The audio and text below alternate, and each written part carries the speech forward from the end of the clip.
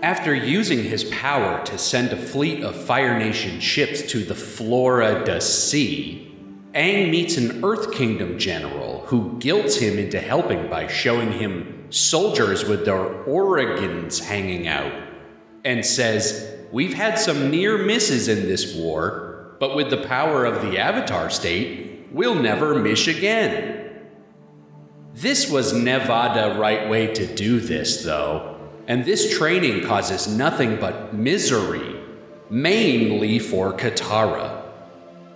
Roku steps in to help, and Aang says, "Hey, you taught me a lot, but nothing about the Avatar state." And Roku says, "I owe an explanation to you."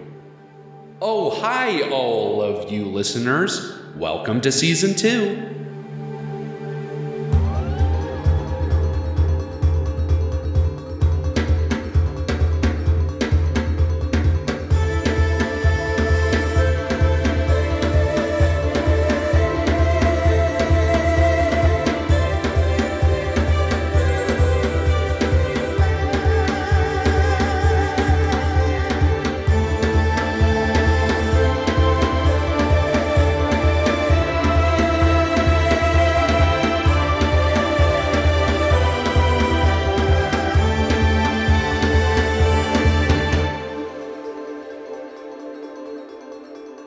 Hello, everybody.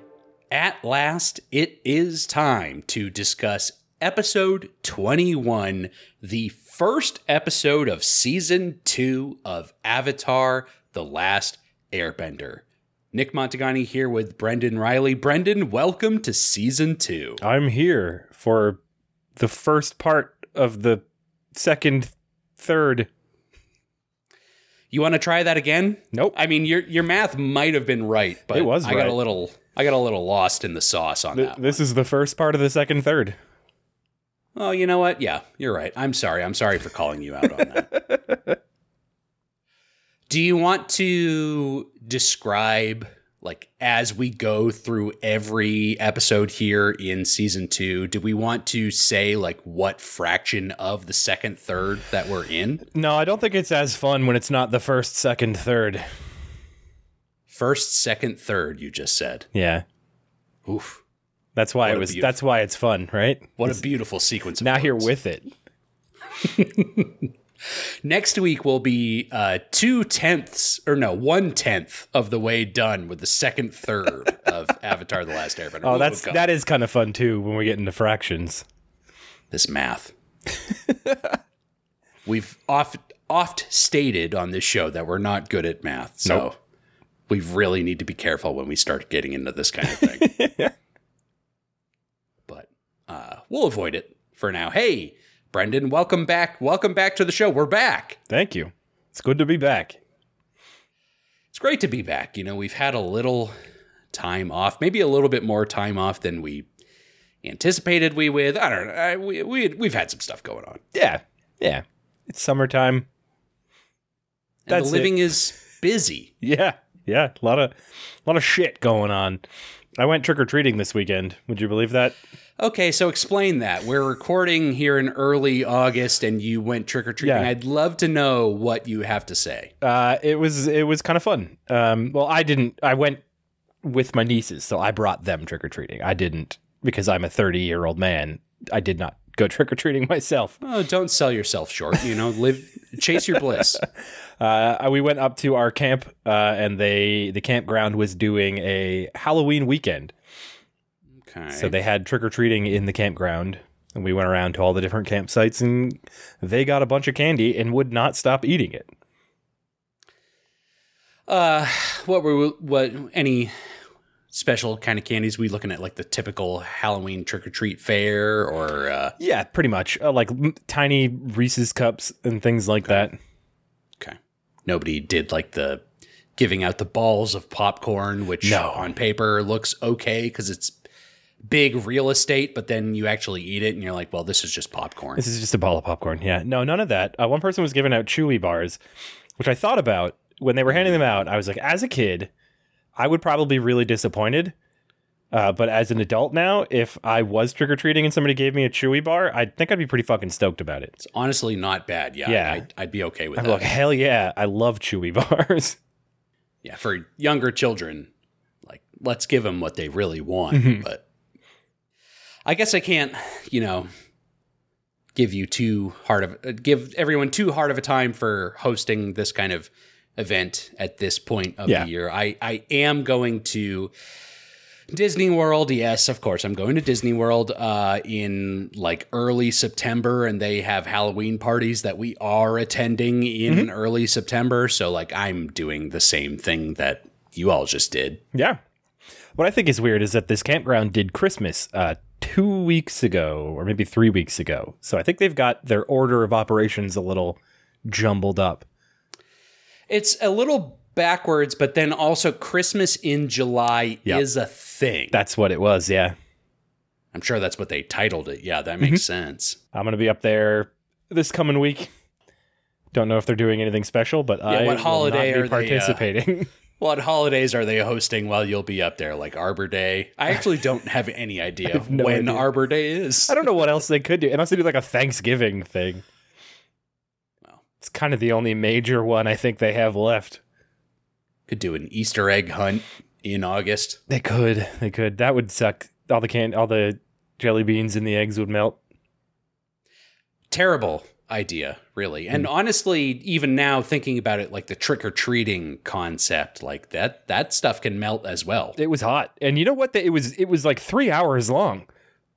I don't think I've ever been trick-or-treating in my life when it was a 3 hour long thing. No, that's a gigantic commitment, even in your biggest neighborhoods. Like that's longer than you would go. Your parents would not allow such a thing. They'd be like, okay, like we're starting now. And if they're dropping you off, like when you're old enough where you can do it by yourself, like then we're picking you up at this time. Yeah. At like an hour.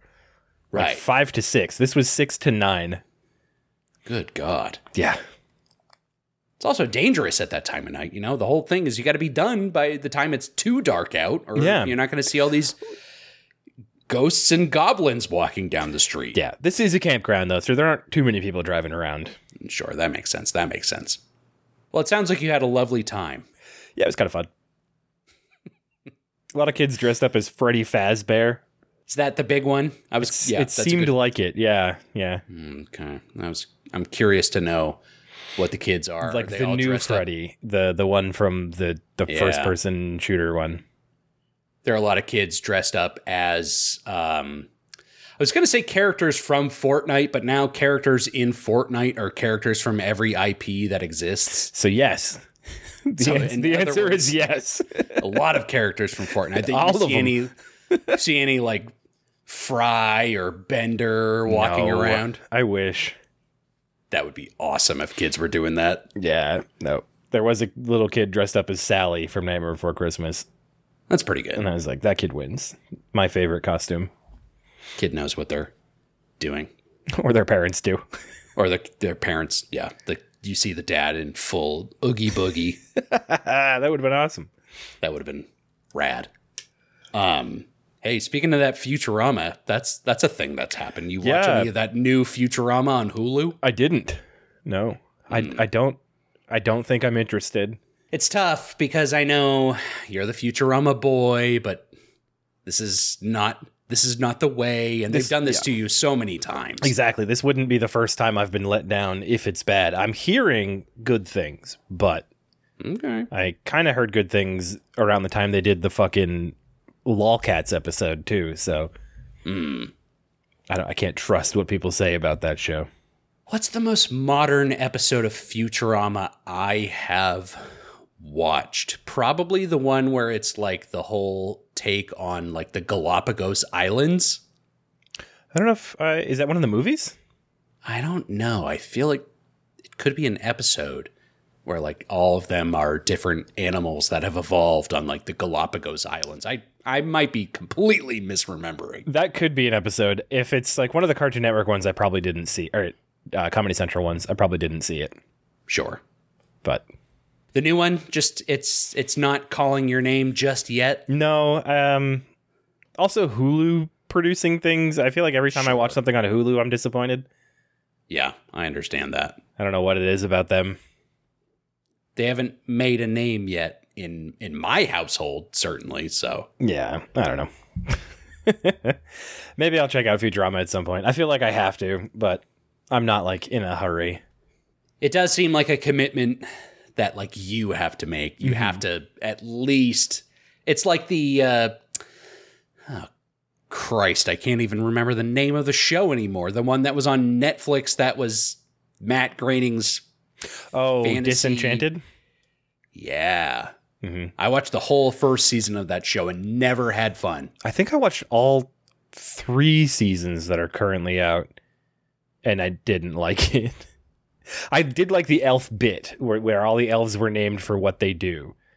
I thought that was very funny, but that's pretty much the only joke that really landed for me. It left so little of an impact on me that like I have nothing to commit to this conversation other than like that show was such a huge letdown. Yeah, really disappointing. I feel like they tried to make every character Bender in that show, and that doesn't work. There's only one Bender. Except for the one that's got like the goatee or whatever. Oh, Bondo. Yes. Yeah. So there's 2 Benders out there. What about Golden Bender? Isn't there a Golden Bender? Is that just Bender? That's an alternate reality Bender when they make boxes that have parallel universes in them in the Farnsworth Parabox. Sure, yes, of course. We all know this. That's got one of my favorite bits where they come out and they go, "Did you guys see a couple crab guys?" And Hermes goes, "We didn't see nothing." And they turn around and they have no eyes. That's pretty good. I don't know. It's something that I hope... I know that at some point you will feel guilted into giving it a chance. And when that time comes, like I hope that it does work out for you. I don't know if I believe it will. Yeah, I don't know. I feel like I should, though. They did put all that work into getting... Yeah. What's his name? DiMaggio? Yeah. They put all that work into getting him back. So, they seem to be trying. Yeah. But will you try to enjoy it? Only time will tell. Only time will tell, yeah. Who knows? Who knows what awaits Brendan in his Futurama on Hulu journey, but he will have to wait to go on that journey because he must start the first part of the second of 3/3. I got lost in the math. The first part of the second third. First part of the second third, thank you, of Avatar: The Last Airbender as we enter the recap of the first part of that second third. Brendan, let's do it. Yeah. Yep.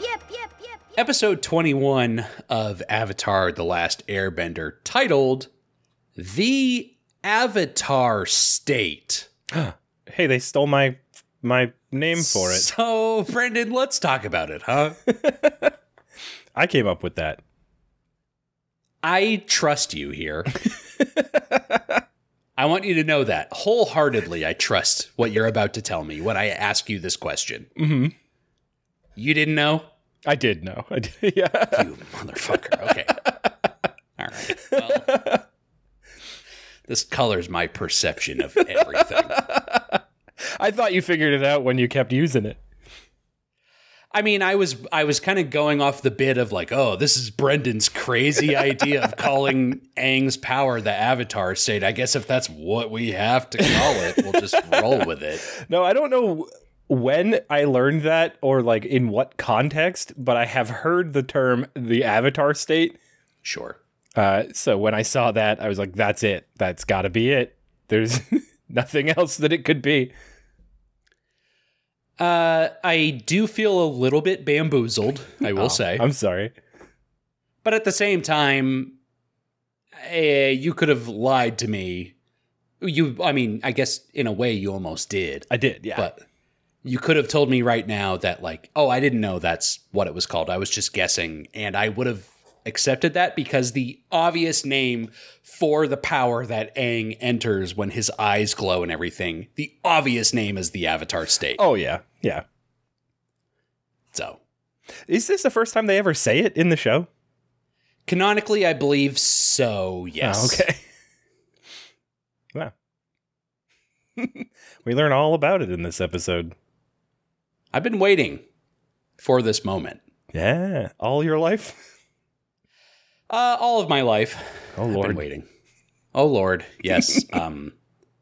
No stranger to you and me is Aang. These are all lyrics. We all know this. The Avatar State is the name of this episode, March 17th, 2006. I didn't look at the time jump between seasons 1 and 2, which is kind of a fun thing to do. Yeah. Do you want to maybe vamp about something while I take a little research? Yeah, I imagine, before you tell me, I'm going to say something that you could immediately prove wrong. I imagine this season started relatively quickly after the first one ended. Considering they're 20 episode long seasons. Sure. And it was a huge show for Nickelodeon. I would imagine they would make those 20 episodes last about a year with some reruns here and there. Some new episodes every couple weeks. And it would just kind of flow one into the other. As far as I remember on Nickelodeon, the show was always playing. And I didn't watch enough of it to know how often new episodes were coming out. See, I don't really remember. I don't really remember the flow of the Nickelodeon programming block in this period of time. I guess I just wasn't paying enough attention to it. Yeah, well, time was weird as a kid too. This is true. It felt like everything was so far apart, but also the cartoons just were always putting new ones out. Mm-hmm. And if they stopped, it was kind of like you didn't notice as a kid because there was always something else you could be watching. Sure. So it could be a year between episodes and you probably wouldn't even know. This is true. Yeah. You'd come back and it never left. This is also the time period, 2005, 2006. I've got a GameCube. Mm-hmm. I've probably stopped watching so much TV in favor of playing Battalion Wars or Star Fox Adventures. Yep. I would have been playing Time Splitters 2. I wouldn't have been playing Time Splitters 2, but I would have been playing 007 Nightfire at my friend's house. I didn't have that one. I had the GoldenEye Rogue Agent. That's a thing. Yeah, that's a thing. That's the one on the PS2. I got a network adapter for my PS2. Oh, hell yeah. To play that online. Did you play some SOCOM against people all across the globe? I did, yeah. I played a lot of that. A lot of Medal of Honor Rising Sun. Nice. I knew how to get out of one of the maps on that one. They have a network adapter for the GameCube. I feel like they might They did, yeah. I think they only used it for Phantasy Star Online and Kirby's Air Ride. That's wild. Mm-hmm. But it existed. Plugs into one of them little slots on the bottom of the GameCube.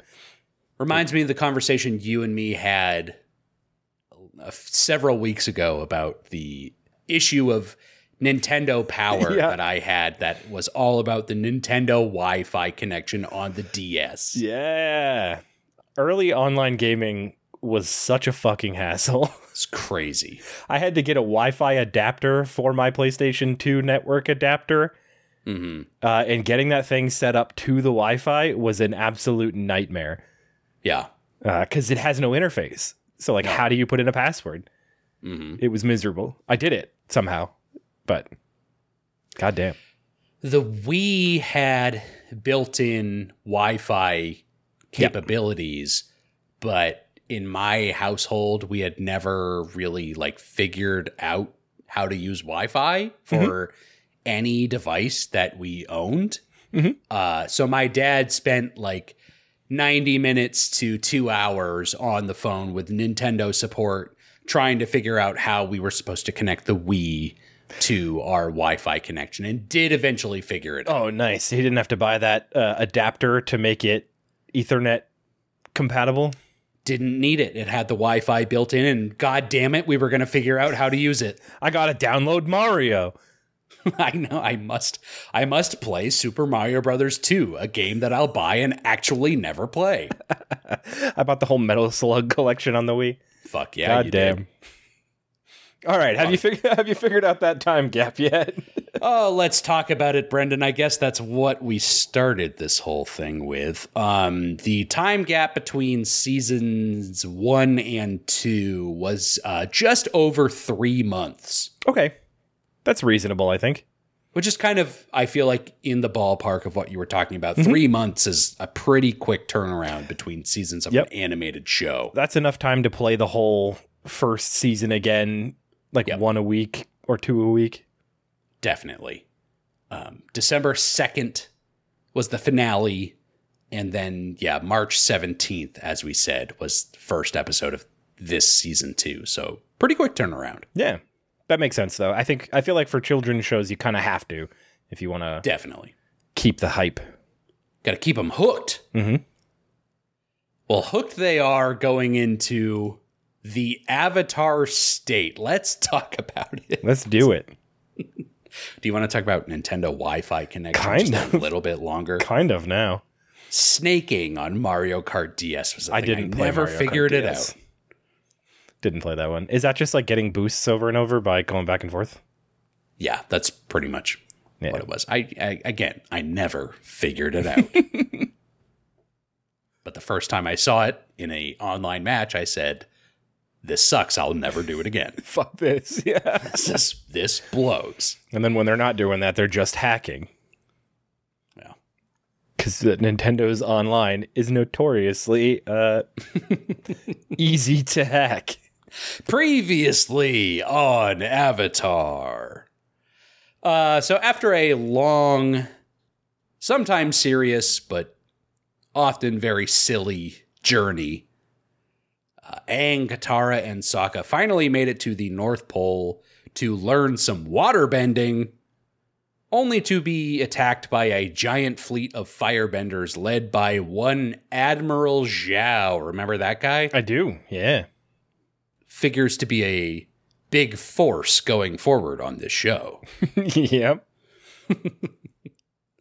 Prince Zuko barely survived an assassination attempt, and Mother Nature as he attempted to capture the Avatar under the watchful eye of his uncle Iroh. Aang dispatched the firebenders with the help of the literal spirit of the ocean, with Zhao dying in the process, maybe not figuring to be a major player in this season. Oops. Never mind. We can roll that back right now. Forget it. I didn't say that. You never heard it. Zuko and Iroh escaped, and the Fire Lord appointed his daughter, Zuko's sister, to a special mission. So let's get into it from there, huh? Yeah. Here we go. We see Aang running through the Southern Air Temple, and he pulls back a curtain, and he is out of body watching himself enter the Avatar state and form a howling wind around himself. Mm-hmm. A familiar scene. We've seen this before, but Aang is now like watching it as we all did. Mm-hmm. He is blown away and falls on the ground. And when he falls, he is actually before the great firebending door from Avatar Roku's temple. Our favorite doors that exist on the show. Although, I think the lock on it is different than it was in the episode, now that I think about it. We don't spend the kind of time with the door that like is appreciated on this podcast. We love these doors for their stupid, overcomplicated mechanisms. We do see the mechanism turning when the door opens in this scene, but I don't think it has like the 4 spouts or 5 or whatever it was. Sure. That it had. In Aang's dreams, spoilers. In Aang's dreams, things don't need to be so complicated. You know? I guess that's true. Yeah. The door opens and we don't have to worry about it. Mm-hmm. But I would like to see, the full effect of this door. We love these doors, as we said.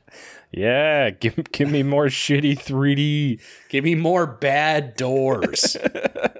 That's what I'm here for. Yum, yum, yum.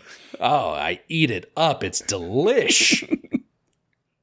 This terrible, terrible door opens up, and Aang sees himself float out into the room again in the Avatar state. But, I mean, actually, we should be seeing Roku. Yeah, that's actually out of the door. That's what I was wondering. Did the people who saw him saw Roku, right? Like they said Roku's name when he came out? One of the fire sages specifically said that Avatar Roku was bringing down the temple. Okay. So there's no way that Aang was visible to anyone. Okay. Because watching this, I was like, well, okay, so are we to imagine that they saw Aang, but Roku was like piloting his body essentially? But no, I think they all saw Roku. Roku was there. Yeah. For sure. But I can also believe, I mean, if we want to get like in the weeds with this, like Aang and Roku are the same in some sense. So like seeing Aang in his own dream state here, like what is the difference to him? Yeah, I think that's probably what they're going for. Because in the end, it was him doing it, even if he was projected as Roku. Sure. And we're going for a theme in this opening scene, so like we have to have Aang. We can't just have Roku. Yeah. Avatar state Aang creates a fissure beneath regular Aang, who falls through onto the deck of a Fire Nation ship, and he stares up in horror at a massive fish monster towering over him. Cool ass fish monster. Brendan's favorite thing in the entire world, this just gigantic watery fish. I love this guy. They brought him back in the very next episode.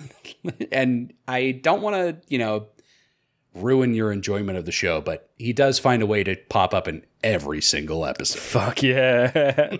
like the alien in South Park, he's just hiding somewhere in a shot. Everywhere, yeah. It's like the car in the background of the Lord of the Rings movies. They always have this big fish.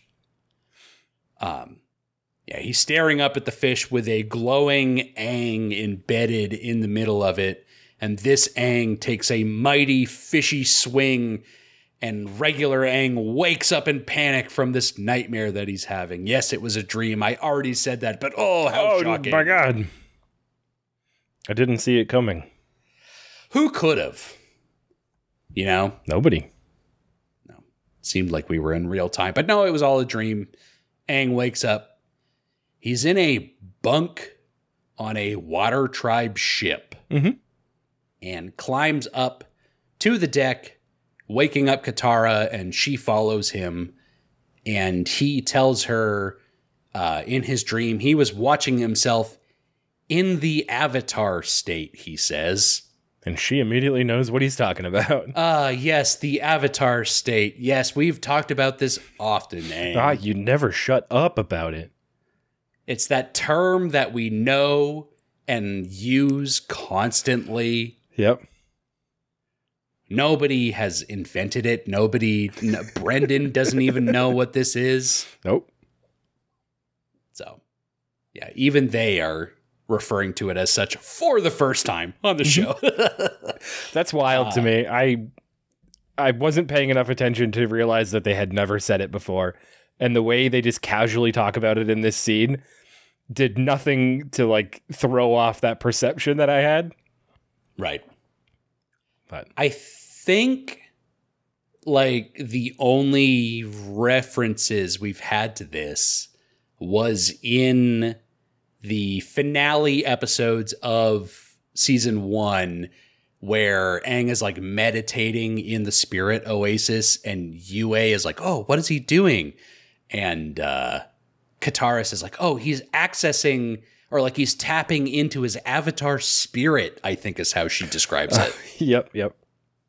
That's not That is not calling it the Avatar state. No, but it sounds like they've already established this by the time we are meeting them on this boat.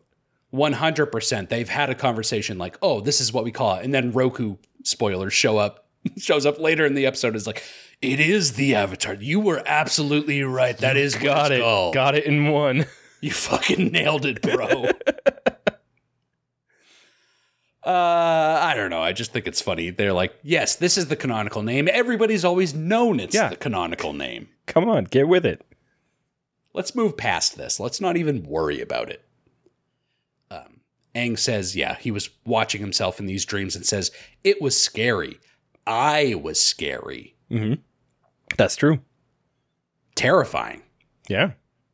The next morning, Master Paku is here with them on the boat. Remember this guy? Yeah, he's trying to go south to bang Gran. He just really wants Gran to let him back into her life.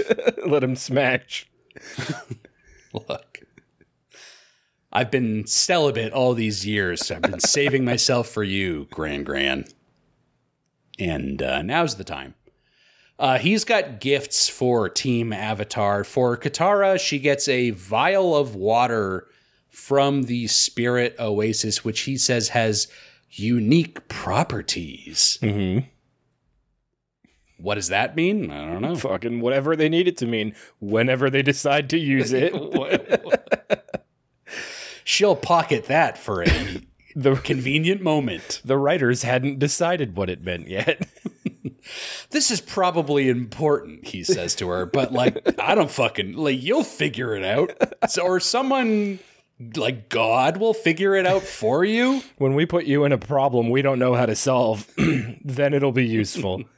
Oh, what's in Katara's inventory? Oh, yes. Let's see. A necklace, special water. Good water.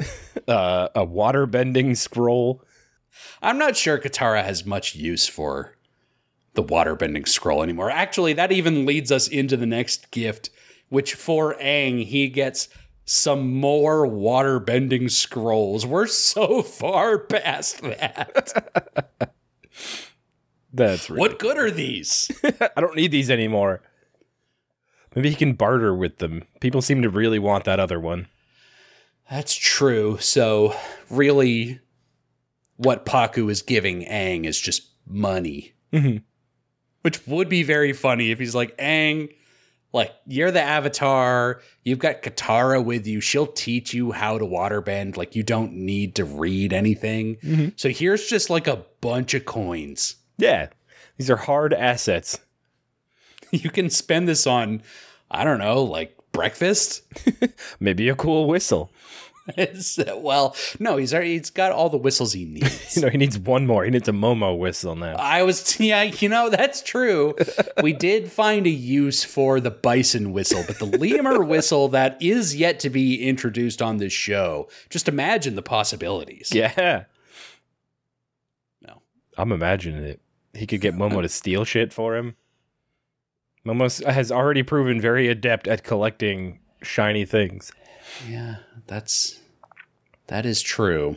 If he's just in a location and whistles him like Captain Olimar, hey, come pick up this object. Yeah. Oh, okay. There's a utility for such a whistle, so hopefully he'll come across it in coming episodes. And then he gets a Sokka whistle. He's got to control everybody in his entire life. No, Sokka, it's time for his gift, which Paku just gives him a big pat on the shoulder and some well wishes. What a dick.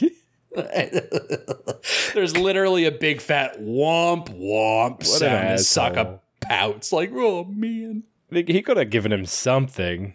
A keepsake from the Northern Water Tribe. Some food. Yeah, anything. He would have loved food. He would have been really stoked about it. He probably would have thought he got the best gift. I mean, hey, this cool water, whatever. I'll splash it on this food that I got. No. Sokka gets nothing from Paku. They fly off towards a Earth Kingdom base where a General Thong is going to escort them to Omashu so Aang can begin his training with King Bumi. Yeah. I'm very excited. I know we're stoked for. Yeah. Let's get this guy back on the show, huh? Fuck yeah, I can't wait. No better Earthbender than this guy, as far as we're concerned. If they show up and Boomy's fucking dead, I'm gonna be so fucking mad. Oh, guess what? He was really, really old. I know. When we were here last time. He's like 112 years old. You ran out of time. You should have just stayed the last time you were here. Done things a little bit out of order. I know that's unorthodox, but like, you fucked up. Oh, I'm gonna be so mad if that happens. I don't know if this show would do that, but it's like in Metal Gear Solid 3 where you can just turn your console off for a few weeks and then that one boss will die. Yeah, the end. Mm-hmm. This is the end of King Bumi. I don't know. Brendan, we'll find out what the fate of King Bumi is. Can't wait. Can't wait. Katara yells, "Say hi to Gran Gran for me," and Paku's like, "Ooh, I'll be saying lots of things to Gran Gran, don't you worry." And then they sink his ship on the way out. That was kind of fucked up. Yeah, you're not going anywhere near Gran Gran. How does he even know Gran Gran wants to see him? What if he gets all the way down there and she's like, I left for a reason? She specifically left him because she did not want to be with him. What does he think he's after? I mean, his whole excuse was like, oh, I'm going to go rebuild the southern tribe and get the Benders going again. It's like, yeah, fucking right. Yeah. Will he still do that when Gran Gran shuts him down? No. Then he's like, okay, well, back to the north I go. Well, fuck you then. And he rides away on his boat, flipping them all off. Got plenty of suitors up here in the north. I don't need this. But then he'll still come back because he just can't get enough of Gran Gran. Mm-hmm. Can you blame him? No. Well, you're feeling me here. Brendan, we're whisked away to a luxurious spa somewhere. Mm-hmm. And beneath the shade of some cherry blossom trees, two big burly men dig their hands into the nude backside of Uncle Iroh. Yeah. I was a little surprised it wasn't women, to be honest. I would have thought Iroh would be like, aren't there any like ladies around here who could do this? These two big beefy hunks are just digging their fingers into Iroh's soft tissue. And he's loving it. He's fucking loving it. I'm loving it. This is the setup to what will surely be like my favorite porno of all time. So if somebody busts out the oil, like I am really going to have a hard time focusing on the rest of the episode. It's erotic. Iroh is in complete bliss, but Zuko is here and he's pouting in the corner as he'll do. Like usual. Yep. Right where we left him. Yeah, Zuko, no character growth despite going through so fucking much in the last few episodes of the show. Oh, he fucking regresses in this episode, I feel like. It's really kind of sad when you look at where he should be versus where he is. Mm-hmm. Iroh sits next to him and he says, "It's the anniversary, isn't it?" Mm-hmm. And we find out it has been 3 years since Zuko's banishment, which was a question that we had. How long has it truly been? Yep. Now we know 3 years to the day. Definitively answered now. So we appreciate that. Zuko goes on a long Zuko-like rant, again, that we almost kind of thought was past, but it's very stereotypical Zuko about regaining his honor, capturing the Avatar to regain his honor, all this shit. They have to remind the audience it's been 3 months, so they have to let everyone get back up to speed with who Zuko is. Remember this guy? This is kind of his deal. Mm-hmm. They had to regress him a little bit to do that. Because if they started him off where he should be, people might be like, well, this is weird. That's not the Zuko I remember. But it's the Zuko that we want him to be, isn't it? Yeah. Well, he's not quite there yet. He says that he wants his father not to think that he's worthless. And Iroh cheerily says, hey, he doesn't think that. You know, why would he banish you if he didn't care? Which is a great point. Poorly delivered. It's maybe not the words. Yeah, the delivery system was not perfect, but he's trying to help. Yeah, the meaning was good, but the word choice was poor. Zuko storms off after that comment. Yep. From here, we cut to a large, ornate Fire Nation ship sailing along. And on this ship, there are dozens of soldiers that bow as an obscured throne is carried out onto the deck of the ship. Yep. They pull the curtain on this throne, and out steps Zuko's sister, Princess Azula. It's the girl from the intro. We've seen her throw some fire about every single week if we're watching the intro, which you and me have admitted constantly that we're not. We're not. But she's popped up a couple times. As we mentioned, she was sent on a special mission at the end of the last season. And these soldiers are in different armor, I think, than we've seen before. I think they're in it at this point. They definitely are later. It's almost maybe like a royal guard kind of. Yeah, exactly. It reminds me of like the red cloaked guys from Star Wars. Yeah. I know exactly what you mean. Yeah, I think they're the Imperial Guard guys. Those guys had some badass weapons in Star Wars. And then cool. they got fucking killed. Yeah, they did.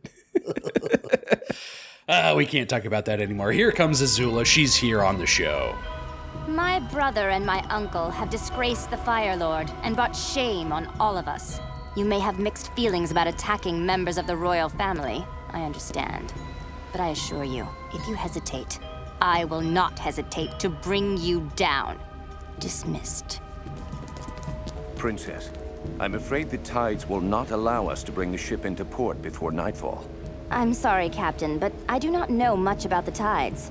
Can you explain something to me? Of course, Your Highness. Do the tides command this ship? I'm afraid I don't understand. You said the tides would not allow us to bring the ship in. Do the tides command this ship? No, Princess. And if I were to have you thrown overboard, would the tides think twice about smashing you against the rocky shore? No, Princess. Well then, maybe you should worry less about the tides, who've already made up their mind about killing you, and worry more about me, who's still mulling it over. I'll pull us in. Yeah, fucking tell them. That's a pretty ominous line. Good way to gain the trust of your men. Good way to establish a good rapport with your crew, but also a good way to like introduce yourself to us, the viewers of the show, as like, oh, this is just a freak. Yeah.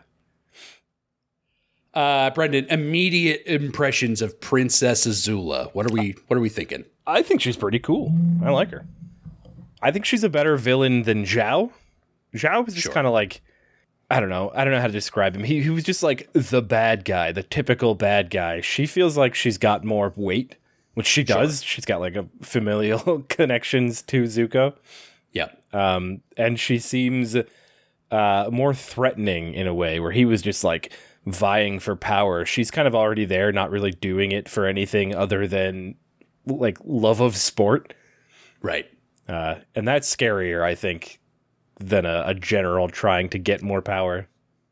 She's clearly got like mind games to play with the characters on the show, even her immediate family members. So it's like, ooh, what is she capable of doing? Or like, how is she able to manipulate these characters, which she does very easily in this episode, as we'll get into. Yeah, she's like a real fucking psychopath, this one. Yeah. And also, clearly, the way that even Zuko described her before we have ever met her, like when he was talking to Aang's unconscious body in the finale of season 1, like is a firebending prodigy. Like it's supposed to be this incredible bender.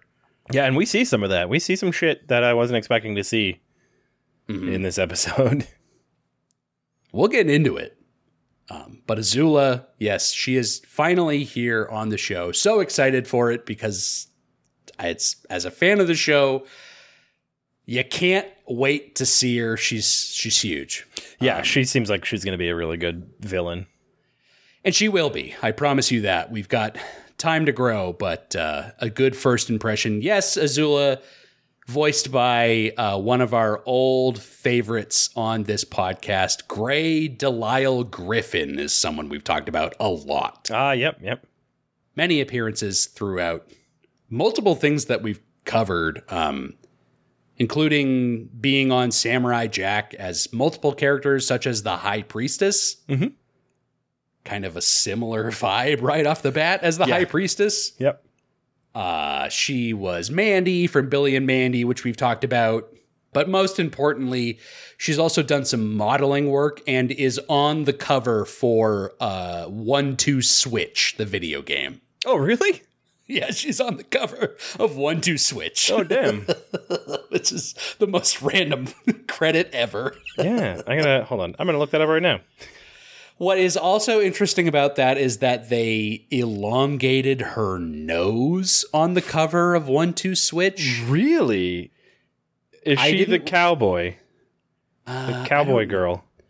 I mean, I'm going to have to take a look. Brendan and I are now taking a little time out of our podcast recording to look at the characters of 1-2 Switch. I believe she is the girl in the very top right corner of the 1-2 Switch cover. Okay. Interesting. Yes. I could be wrong. Elongated her nose.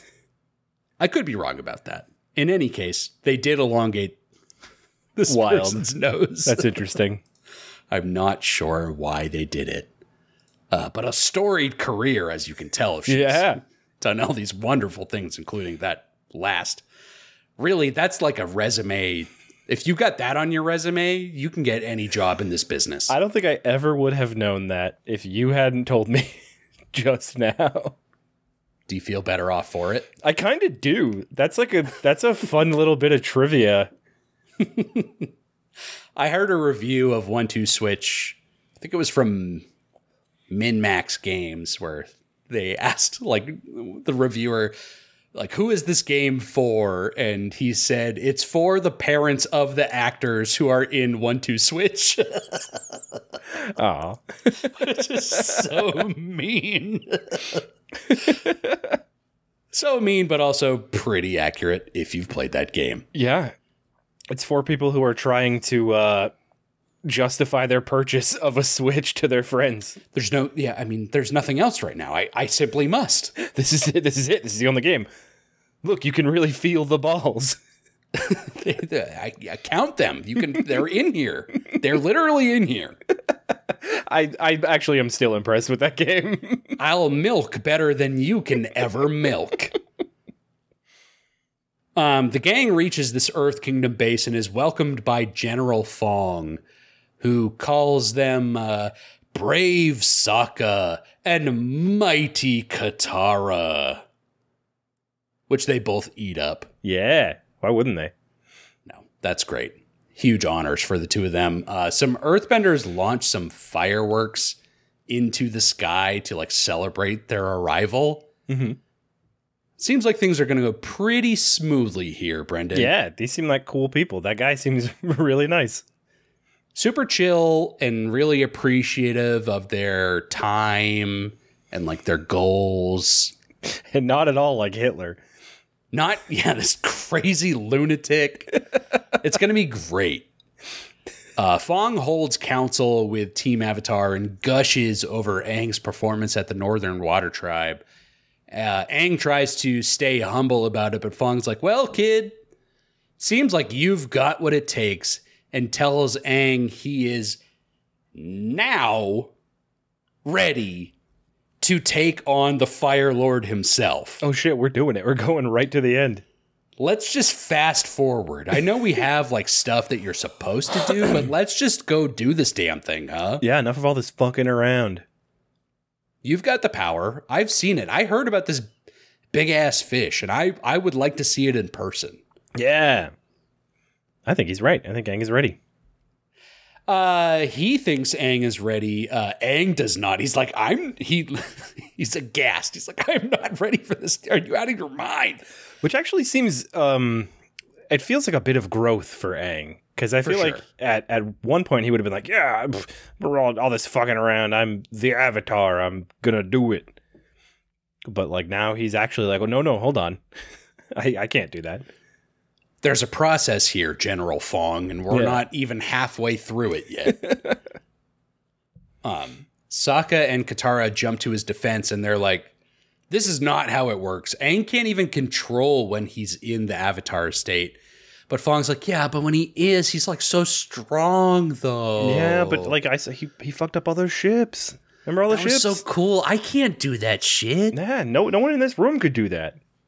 Except him. That's like really cool. It was so cool when he did that, and like, I just want to see it happen. Come on, do the thing. Say the line, Aang. Do it for me. Yeah, everyone turns around to look at him. I'm the Avatar. Yeah. Fong makes the decision that they'll all work together to get Aang's avatar state under control, but everyone else kind of protests this. Mm-hmm. But then Fong plays the pity party card and takes Aang to a window where he sees the injured Earth Kingdom soldiers in like the hospital barracks in this base. Mm-hmm. He says, they're the lucky ones. They came back. Oh. Which we know from experience with Aang. I mean, you're right that Aang has a little bit of growth and that he's like, no, like, we're not ready for this. Mm-hmm. What are you, crazy? But we know that Aang fucking hates seeing shit like this. Oh, yeah. Aang is racked with guilt constantly. He for having disappeared for as long as he did, any little bit of human suffering that exists in this world, he always feels directly responsible for it, even if he's not. Yeah, this he knows exactly what button to push to get Aang to do what he wants. A huge power play. This is definitely going to work. Mm-hmm. Very smart. Back aboard Azula's ship, she's training in throwing fucking lightning bolts around. Yeah. This is what I was talking about. Fucking lightning bolts. We haven't seen anyone do that. Have we? The only thing we have ever seen is that Iroh redirected a lightning bolt during the storm. Yep. But we've never seen anyone creating them. Yeah, we've never seen anyone generate them from their own body. Mm-hmm. And I don't know. You had some questions about like, well, firebenders can control lightning when we last talked about something like this. So I don't know, Brendan. I guess I'm just not sure. Do you like that firebenders can do this or do you not? This episode, if I was on the fence about it, I think this episode seals it. I do think it's pretty fucking cool. Okay, good. Not this scene in particular, but the later scene where we see it like really in action is when I was like, okay, this is fucking rad. If anyone has to do this, I guess it has to be firebenders. And honestly, I like the way they do it. Yeah. The more I think about it, it's plasma. We can make the argument. There's a scientific thing. Let's call it Bill Nye and he'll sort of let us know. Yeah. She's doing this training and there's these two old women twins who are sitting and watching over her. Mm-hmm. Yeah. Who are these ladies? Brendan, I have never, and I have watched the show several times over, have never understood the deal with these old broads. Yeah, I don't know. I get kind of like I hate to do this again, I get kind of a fucking Dune vibe from them. Sure. Like they're the Bene Gesserit, the witches controlling the fate of the world. I'm willing to accept that because I've looked this up before and like it doesn't seem to be a direct like reference or like homage to anything. It just seems like this is like a unique creation of the show as these two old weird bitches. Yeah, I don't know. And then I feel like they don't appear in the episode again after that, do they? No, this is it. This is like the only thing that they get to do. This is a completely context-free spoiler that I'm about to give you, so like don't even worry about it. But later on in this television show, the two of these ladies basically cut like a wrestling promo. Oh shit. It's buck wild. That sounds awesome. It's crazy. I can't wait for you to see it. It's fucking nuts. They turn heel. We've got such a long way to go, but you're gonna love it. Fuck yeah. I don't know what their deal is. They say her technique was almost perfect, just a hair out of place. As we see one little strand of hair dangling over Azula's face, and she gets real angry about this. Mm-hmm. She says, almost isn't good enough, and pushes that hair back and blasts some more lightning. Yeah. She's fucking dedicated. I have to zap everyone in my way. Zap to the extreme. Zap till you drap. I don't know. That's fine. Late that night, Aang returns to General Fong alone and says, I'm in. He's going with the plan. Yeah, you son of a bitch, I'm in. You got me. Just when I thought I was out, you showed me all these dying men. And they are my fault. He returns to his room and admits that he's made this agreement. Katara thinks this is a bad idea, but Sokka's like, hey, why not? That's fine. And he says, just go glow it up and stomp that Fire Lord, he says. I love Sokka in this episode.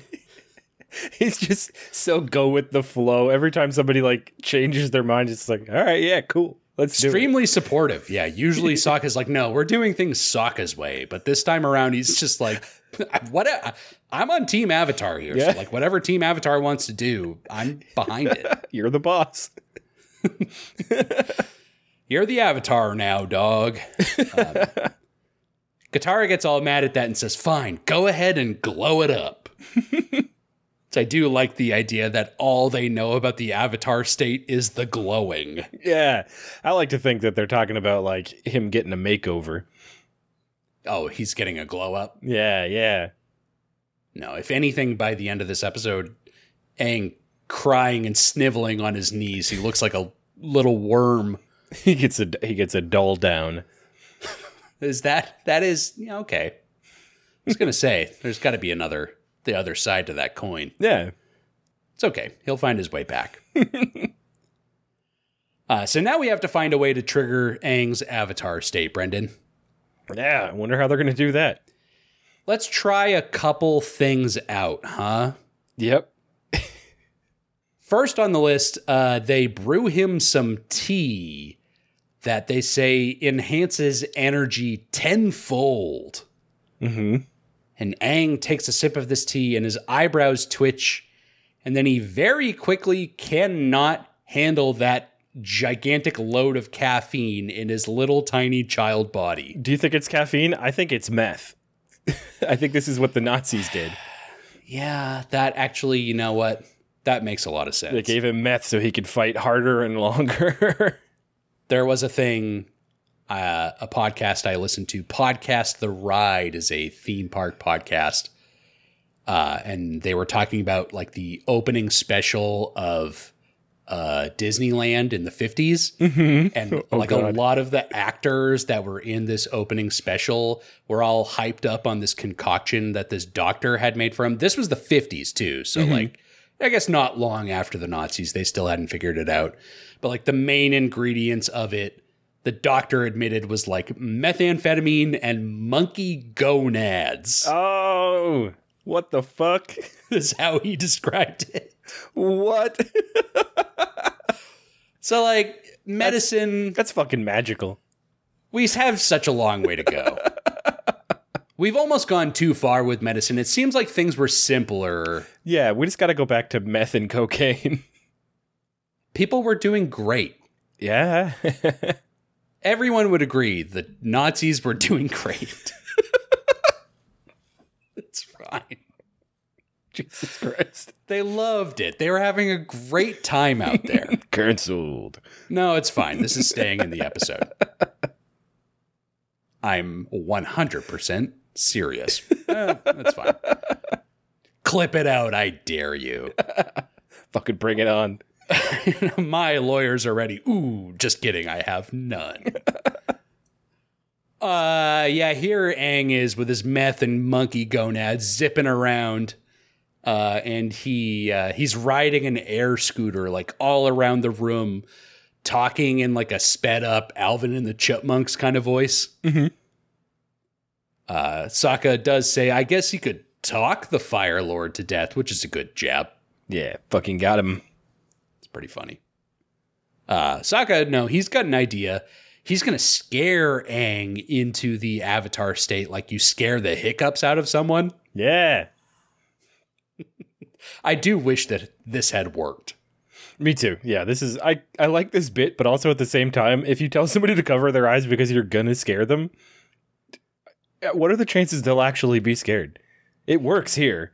He does get scared, yeah. but not to the extent he needs him to be. Mm-hmm. Yeah, that is funny though. Like, get ready. I'm going to scare you. I'm going to scare you in 3. And it still does work. Yeah, Aang closes his eyes, and when he opens them up, Momo's head is poking out of the top of Sokka's shirt, and he shrieks, and Aang does recoil in fear, but no dice, this does not work. And naturally, Sokka pays the price and falls over in a comedic bit. Yeah. He's had it too good for too long. Let's tear this guy down a little bit, huh? A shaman dresses Aang in some ceremonial garb from all 4 nations. Mm-hmm. And then in a little tray, he pours some water and then dumps in some sand and then drops a flaming torch in it and blows a puff of air into this mixture, combining all the elements, and tosses it onto Aang, and it's just a gigantic pile of sludge covering him. Yeah. I like the thought process. Yeah, I was with it until he brought out the bellows to blow air into it. And it's like, well, come on. What are we doing here? Aang even comments on that. He's like, this is just mud. Yeah. And then they debate about who should be able to control that. The mud. Yeah. Is that a waterbender thing or an earthbender thing? Yeah, Fong and Katara kind of like make eyes at each other like, you want to give it a shot? Well, I don't know. That's forbidden bending. Yeah, that's for nobody. Yeah, nobody's allowed to touch that one. Meanwhile, Iroh shows Zuko his collection of seashells that he's been amassing since they've been at this resort. I fucking love Iroh. It's like, these fucking shells are fantastic. They're going to be so cool. I'm going to look at them every day. I'll put one great shell on my nightstand every night. So when I wake up in the morning, I have a great start to my day by looking at this kick-ass shell. He's loving it, but they're surprised by Azula, who is sitting at a table in the corner of the room. The table that she's sitting at is covered in seashells. He's got a great collection. He's just got a shitload of them. He's going to be enjoying these for the rest of his old life. So, not much longer, but like, God bless him. Iroh is zen as fuck. Doesn't let nothing bother him. This is true. Zuko immediately takes an adversarial stance with his sister and says, "What are you doing here?" And she kind of talks down to him and calls him Zuzu. Yeah, like those little hamsters. Much like those little hamsters, or George Bailey's daughter in It's a Wonderful Life. Oh, I think I've only seen that movie one time. Oh, Brendan, I've seen it so many times. My mother's favorite movie. Yeah, my dad really likes it. It's pretty good. Zuzu, she says. And he says, "Don't call me that." Yeah. They've had this conversation before. Mm-hmm. Sibling things. Hashtag just sibling things. They bicker. It's kind of cute. Like, I don't know. It's fun. Iroh politely asks To what do we owe this honor? And she aggressively says, both of you are so quick to get to the point, and shatters one of Iroh's seashells between her fingers. And this is the first time Iroh shows any emotion to her even being there. He's like, you fucker. This is a line you should not have crossed. This will not stand. I will rain hell upon you. At first, I thought it was okay. Great, my niece is here. I'll show you all the courtesy that a great uncle would. But you've gone too fucking far, you piece of shit. My precious, precious shells. I didn't even get to tell you about that shell yet. I had a name for it. Yes, it was Shelly. They're all named Shelly. Shelly and Sheldon. Shelly, Sheldon, Shellificent? I don't know. I'm running out of ideas. Help me, my dear sweet niece. Just kidding. You're no longer in my good graces. No more Mr. Polite Uncle, I guess is what you could say. Mm-hmm. Azula comes bearing a message from their father, the Fire Lord. She says he's changed his mind as rumors are circulating around home about treacherous plots to overthrow him. Ooh. Like to learn more about that. Yeah, who's doing that? Who could imagine such a thing? He's doing such a great job. The people love him. His approval rating is through the roof. The camera pans over Azula's face, then swings back to Zuko's slack-jawed expression as she very plainly says to him, family are the only ones you can really trust. Mm-hmm. Will that bear true? Probably. I think so. She seems on the up and up. She's given us no reason to not trust her to this point. And she is family, and it's like she just said. You know? You can't break that bond. Nope. They're all so happy to see each other. Father regrets your banishment. He wants you home. Did you hear me? You should be happy, excited, grateful. I just gave you great news. I'm sure your brother simply needs a moment. Don't interrupt, Uncle! I still haven't heard my thank you. I'm not a messenger. I didn't have to come all this way. Father regrets? He wants me back? Oh, it's really sad. You feel so bad for Zuko in the scene for like many, many reasons. The least of which is not the least of which is like we said earlier, we thought that Zuko had made so much growth in like some of the last episodes of the final season or the previous season. And like she comes in, says this one little thing to him, and it's like a total backslide. Yeah, I mean, he is still just a kid. Sure. So like, even if it feels like he might be like, maturing and figuring it out, he's still like, he's a sad little kid. Right. His mind is malleable. Mm-hmm. And she knows exactly how to manipulate it, it seems. Yep. And we have the benefit of like having watched this episode and already heard Azula say like earlier in the episode that she's going to capture the two of them. Yeah. So like we know that. Plus we also know how the episode ends. But in this moment, like you're seeing Zuko go through this and you're like, oh, Zuko, this is the most obvious trap of all time. Please stop. You poor fool. Come on. Turn Don't it around. say anything mean to Iroh. He doesn't. Yeah. He doesn't deserve it. But he's going to get an earful soon enough. And I fucking hate it. Yeah. Katara confronts Aang about this whole Avatar state business. And she says, hey, do you remember when we were at the air temple and we saw Monk Gyatso's skeleton? Which I think is really fucked up. It's gotta be a more delicate way to say that. I think, like, I get what she's doing and I understand it. And, like, from the standpoint of trying to get him to come to his senses, it makes sense. But, like, fucking, hey, remember that time you saw your best friend in the world fucking dead? Remember that? You remember that old fuck's corpse that we saw at the place you used to live? Oh, wait, you knew that guy, didn't you? Fucking have some tact.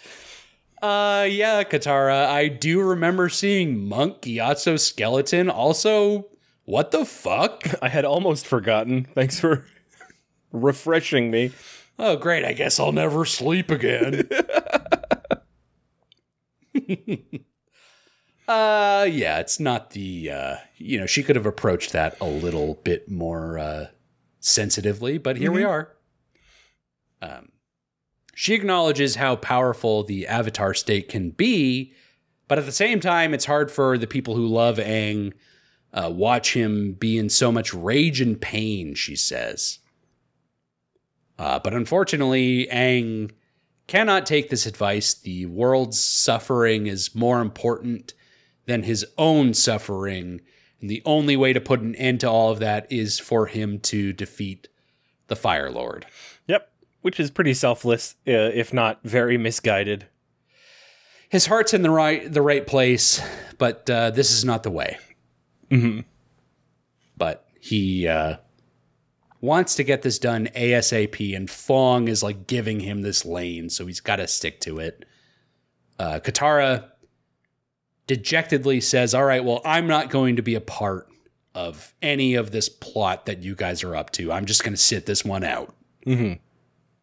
Everyone is pretty sad here. Yeah. This is a pretty heavy episode to start the season on. So, yeah, there's some big emojis going on. Like, Aang doesn't want to have to do this because he knows how much it hurts Katara, but, like, has to follow it through, and Katara understands that, but at the same time is like, fuck, like, Aang, this is so bad for you. Yeah. It's tough. Tough spot they're all in. It is difficult. You have to think there's another way. Mm-hmm. But he's too deep in now. He's got to continue on. Yep. Speaking of tough emotions, Zuko is excitedly packing for their journey home. Mm-hmm.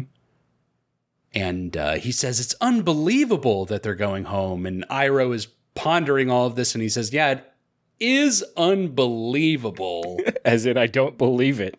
But maybe not. Yeah, maybe we're thinking of this in different ways. He does not trust his brother's intentions, which even me just reading that sentence that I wrote in my notes, it is kind of funny to think about sometimes that Iroh and the Fire Lord are brothers. Yeah. I kind of forget. Like, I don't know. Yeah. They don't really say it often. No, it's the bigger plot point is that Iroh is Zuko's uncle. It's less important that he's the Fire Lord's brother. Yeah, he could have been Zuko's mom's brother. Could have been. He's not, though. He's not. So why are we even saying it? Let's move on. Zuko starts getting kind of upset about this and says that, well, no, my father cares about me. And Iroh says, I care about you. Which is heartbreaking, really. It's so sad. Thinking about it, actually, just to step back real quick, because now I'm thinking, the Iroh Fire Lord connection feels very much like the Zuko, what's her name? Azula. Like, dynamic is the word I wanted there. Mm-hmm. Where the Fire Lord and Azula are both very ruthless and mean, and Iroh is very kind, and Zuko hasn't proven to be very kind, but I can feel it that's where he's going. There's an inner struggle. Yeah, once he gets over his desire to prove himself to his father, I think he'll be a better man. And I think Iroh sees that as well, which is why he's got such a strong connection and went with him in the first place. These are pretty good points, Brendan, that I don't want to talk about too much. Okay. Well, that's what I'm feeling right now. But you're right. Yeah, it definitely seems like Azula took to like the sort of brash nature of her father that is like this like power over everything kind of vibe. Whereas Zuko is trying to be in that lane, but like is a more complicated figure. Azula, we can already tell, is like pure cartoony villain. Yeah. She's cool, but she seems very one-dimensional. 100%. And I think that's okay. And Iroh is trying to like prove to Zuko, like, you don't have to be that person. You don't need your father's approval. No. You can do whatever you want to do. It's like I can Uncle be your dad. You can live with me now. We'll sign the papers and you'll be mine. Oh, now I'm thinking Iroh's going to call him son at some point. Oh, fuck. Oh, and then our tears will never stop flowing. Yeah, Jesus. I'm already crying just thinking about it, Brendan. Don't do this to me. We have such a long way to go. No, Zuko gets angry and Iroh warns him, hey, in our family, things are not always what they seem. Mm-hmm. Zuko gets right in his uncle's face and snaps back with like the most hurtful thing you could possibly say to this guy who fucking loves you. Oh yeah, he just spits venom in this moment. It hurts me to hear this. But he says to him, I think you are exactly what you seem. A lazy, mistrustful, shallow old man who's always been jealous of his brother. Oh, Zuko, why? Oh. That's so terrible. It's so sad. This whole episode's very sad. I've said it already. I'll say it again. You're 100% right. It's really hard to hear that because, like, Iroh cares about him so much. And Zuko, even, like, there are parts later in this episode that proves that Zuko cares so much about his uncle, too, but, like, is never willing to admit it. Yeah, yeah. For him to say this to him is, like, absolutely heartbreaking. Yeah, it's brutal. This family is complicated, Brenda. Do you get it? Yeah, I see that. You can't always trust. Things are not always what they seem. There you go, yeah. It's what some people in this family say a couple seconds ago. Zuko storms off and Iroh hangs his head feeling like so sad for his misguided nephew, and we do as well. Mm-hmm. It's tough. It is tough. Aang has some more nightmares. He watches himself burst from the water in the South Pole like he did in episode 2, riding that water spout while in the Avatar state, and then washes regular Aang off of the deck of Zuko's ship and then cuts down Zuko himself. Mm-hmm. And Aang wakes up from this nightmare and catches his breath and then wakes up Sokka and says, hey, you know what? Let's abandon this plan. This kind of sucks, huh? And Sokka's just like, yeah, sure. Yeah, whatever. You're the Avatar. I really don't care. I'm so tired. Please let me go back to bed. I can't get over just how easygoing he is in this episode. Just like, yeah, such a different direction for him. Like, yeah, that's fine. He's like fully on board for whatever Aang says in this one. We've been through some shit. Like, you turned into a huge fish. My sister is a master at waterbending now. Who am I? I'm Sokka. My girlfriend is the moon. My girlfriend is the moon now. Whatever you say, Aang, let's fucking do it. Momo doesn't respect me. It's really hard to be Sokka right now. I'm the bottom of this totem pole of Team Avatar. So, like, yeah, you're the boss. It's so good. Lead the way. Also, Sokka's hair. I don't know if you noticed this, Brendan. But in this scene, Sokka's hair is down not in a ponytail, which I think is the first ever time on the show. Oh, really? I think so. Yeah, you know what? I think you're right.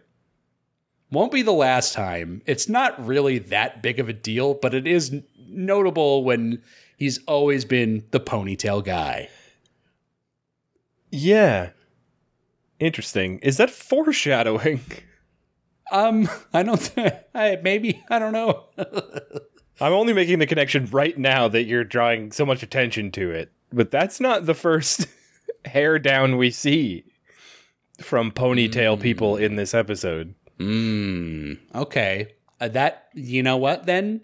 Perhaps it is. Interesting. It was also foreshadowing to a line that will happen in a later episode of the show where somebody calls Sokka ponytail guy. But in this scene, he is not. He's relaxed hair guy. He's a hair down, wild and free guy. Sleeping guy with hair just doing what it wants. In the morning, Zuko is making his way towards Azula's ship, but Iroh shouts out, "Wait for me!" and runs after him. Zuko joyously says to him, "Uncle, you've changed your mind." Oh, he's happy. He's so happy, and if you look at Zuko and like listen to the tone of his voice, genuinely, it's the happiest he has ever sounded on this show. It's so sad. Fucking tragic. It is extremely sad in the fact that he's almost like brainwashed with the way he's been manipulated here. So yeah. It sucks.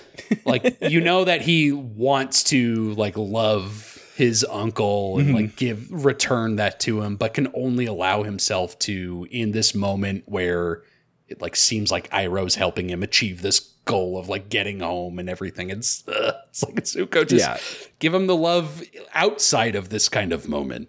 Yeah. I don't know. I think it's like he does love Iroh, but like he wants to go home more. And so like he's willing to leave Iroh to do that, but he wants Iroh with him. So when he realizes like, oh, he's coming too, he's like, oh, I get to have it all now. I have my cake and I am going to eat it. Yeah. Yeah. So I don't know. It's I hope it lasts. Another one of these kind of sad moments in this episode. Also, Zuko is still wearing like his spa robe, but Iroh has changed into his full Fire Nation armor. So like he knows. Iroh is smarter than that. Yeah, he's here to protect him. Yeah, this is what this is all about. He says, "Family sticks together, right?" and puts his hand on Zuko's shoulder. And as he does this, an image flashes across the screen of the same painting that we've seen of young Zuko with seemingly his father's hand resting on his shoulder that I believe we last saw at the very end of the Blue Spirit episode. That's right. So it's like a little moment of like a fatherly figure giving Zuko one of those the you love. get it. You see what we're trying to do nudge, here? nudge.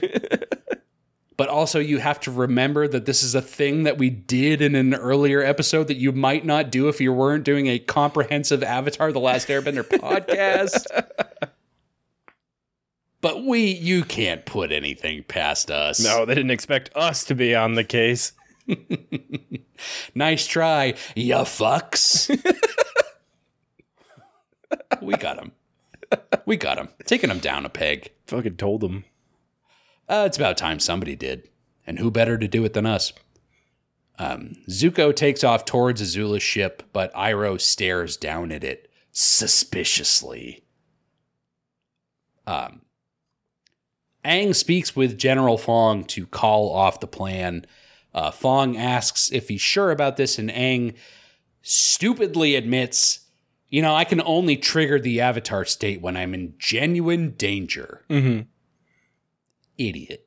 Things you should not say. You could have just said, yes, I'm sure, goodbye. Yeah, I'm leaving. Let's Don't not talk follow about me. this any further. Yeah, delete my number from your phone. Fong is like, I fucking wish you hadn't said that to me, my dude.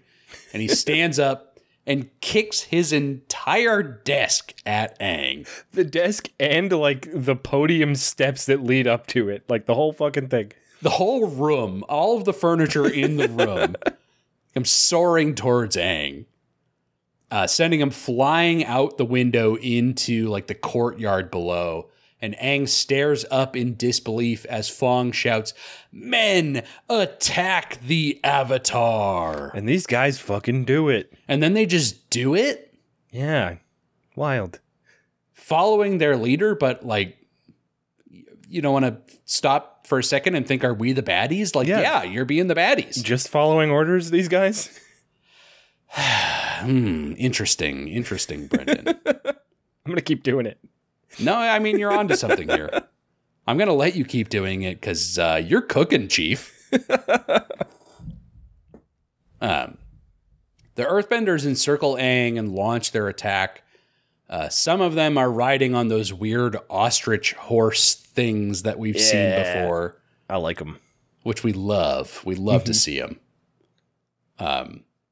The Earthbenders have these big stone discs that they're attacking with. They look like coins.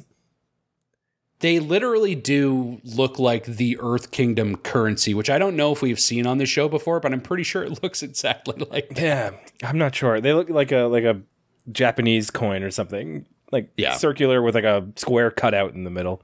Mm-hmm. And they've just got countless supplies of them that they stomp out of the ground and hurl in Aang's direction. Yeah. They don't use them as effectively as I think they could. There are a couple times when they should close the circle in the middle that they don't. Sure. Yeah, you know what? That's a really good point, because if they can manipulate the stone itself, why wouldn't they have just done that? Because there were many opportunities to do that exact thing, and they never did. And they just never did it. Yeah, that's a good point. Not the smartest firebenders, with the direction of General Fong, maybe they haven't been given the proper training. Yeah. Earthbenders. Yeah, I mean, sure, that's what I meant to say. Don't worry about it. Conveniently, these big cutouts in the middle of these stones, Aang hides between them as they're flying by, like that big cube enemy in Super Mario 64. Yep. Aang dodges them as best he can and refuses to fight.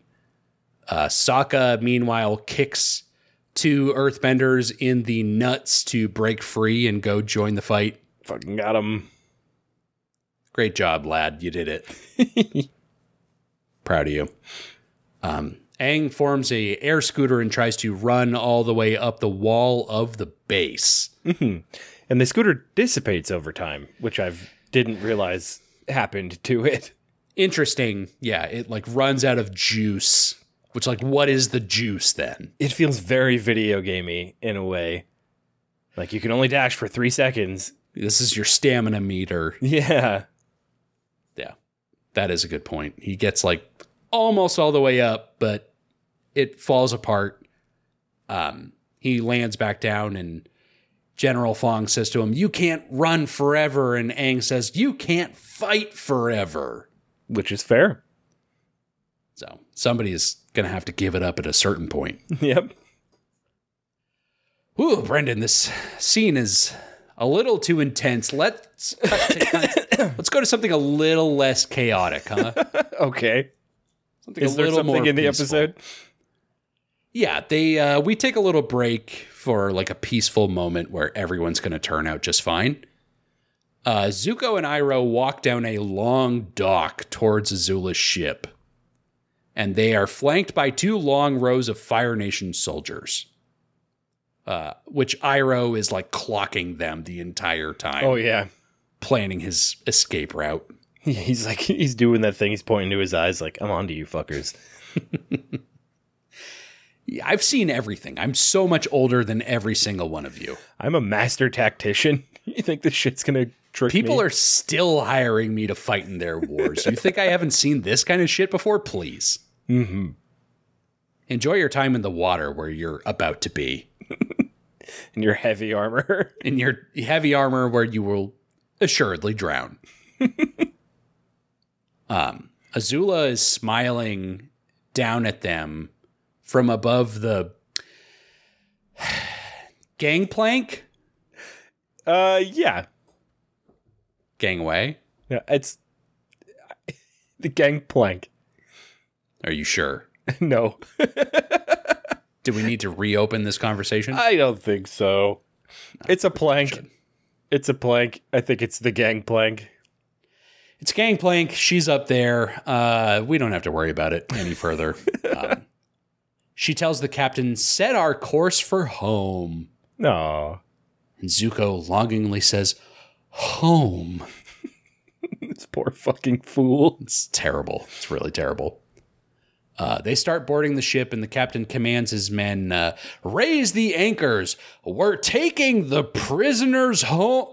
What a fucking clown. She couldn't have got someone with any amount of competence. Oh, nuts. What did I say? Oh, no. You had one fucking job, my guy. I practiced this so many times before we got here. And I still fucked it up. Rats. God damn.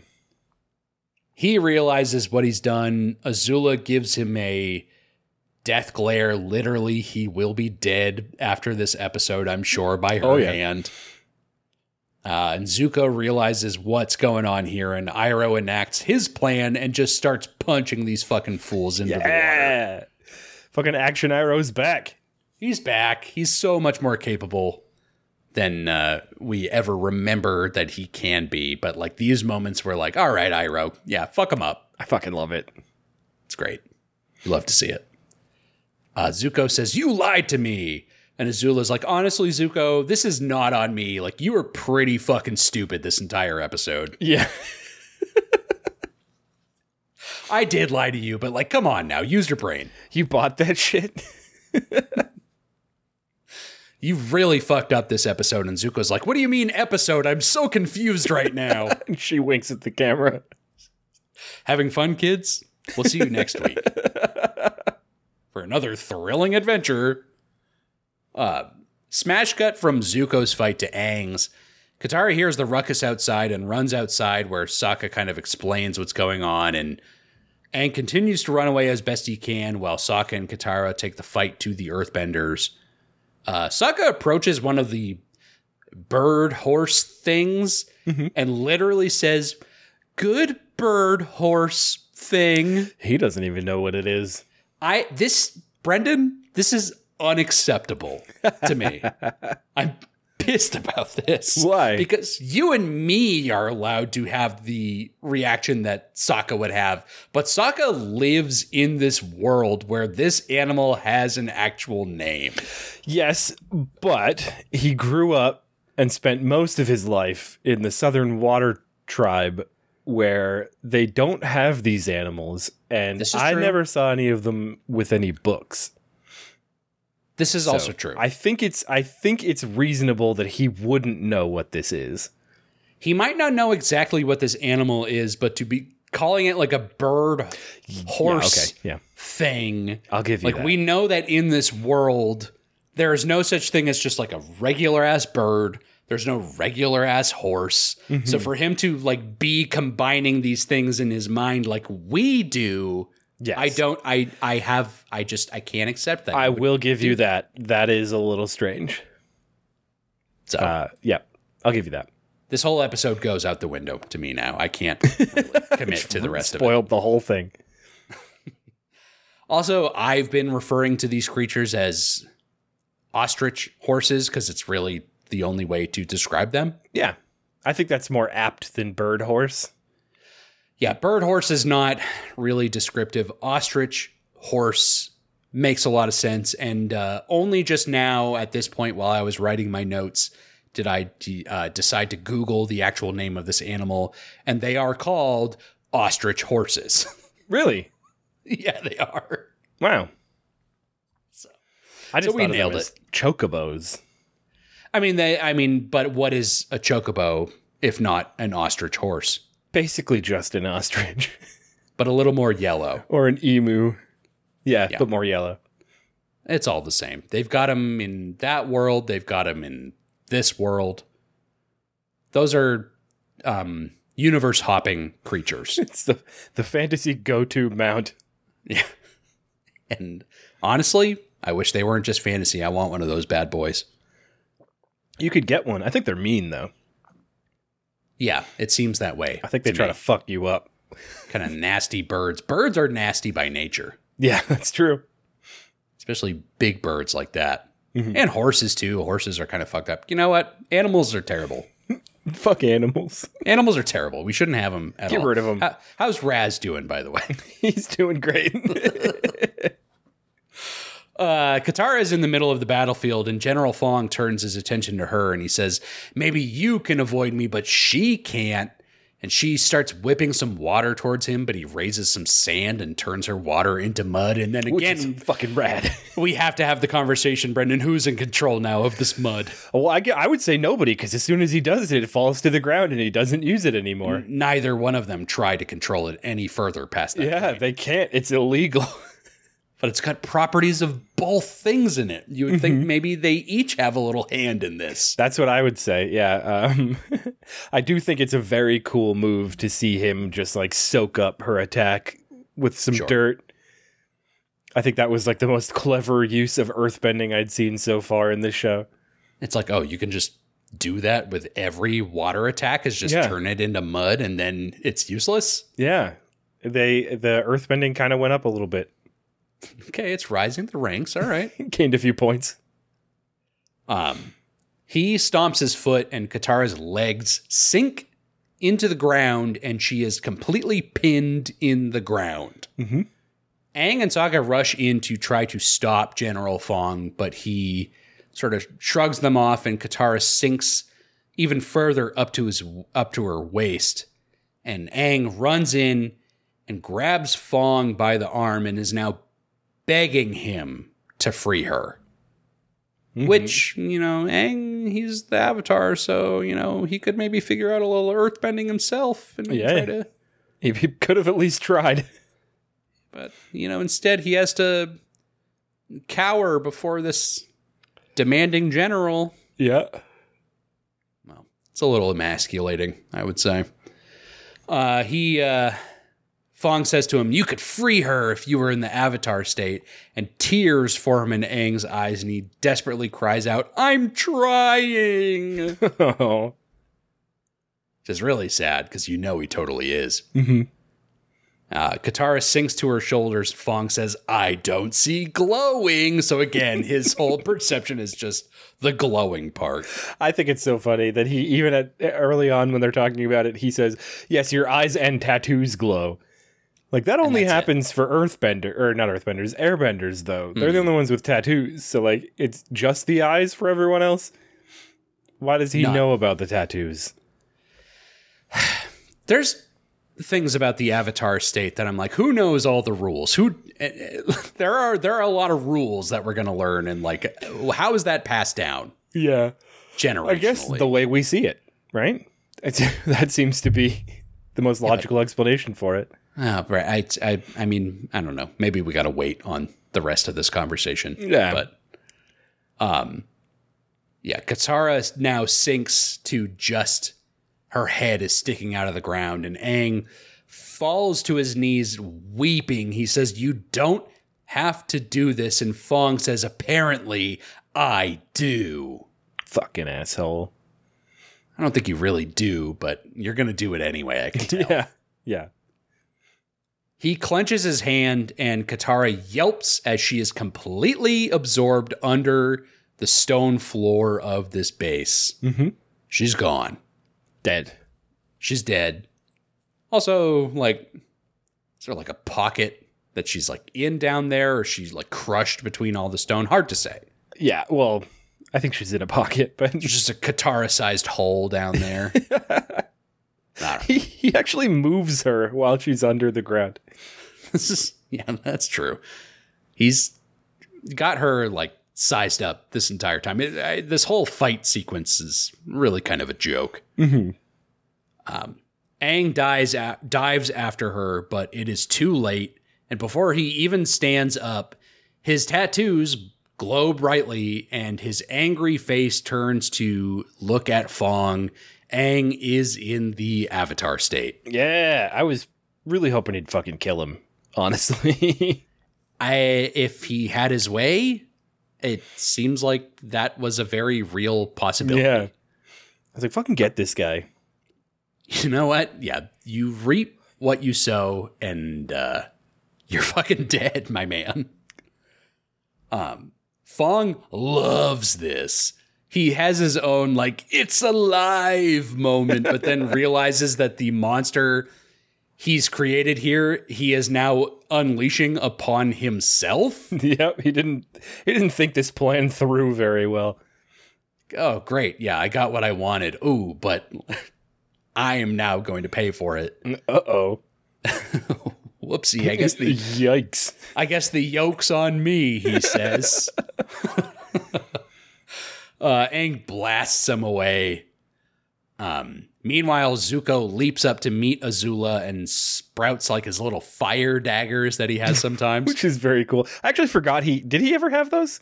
I think he's had them maybe once or twice before. This is the first time that it really like clicked for me that like those are little fire daggers. What the fuck? He's got little fiery knives. Those must be so spicy. I like that.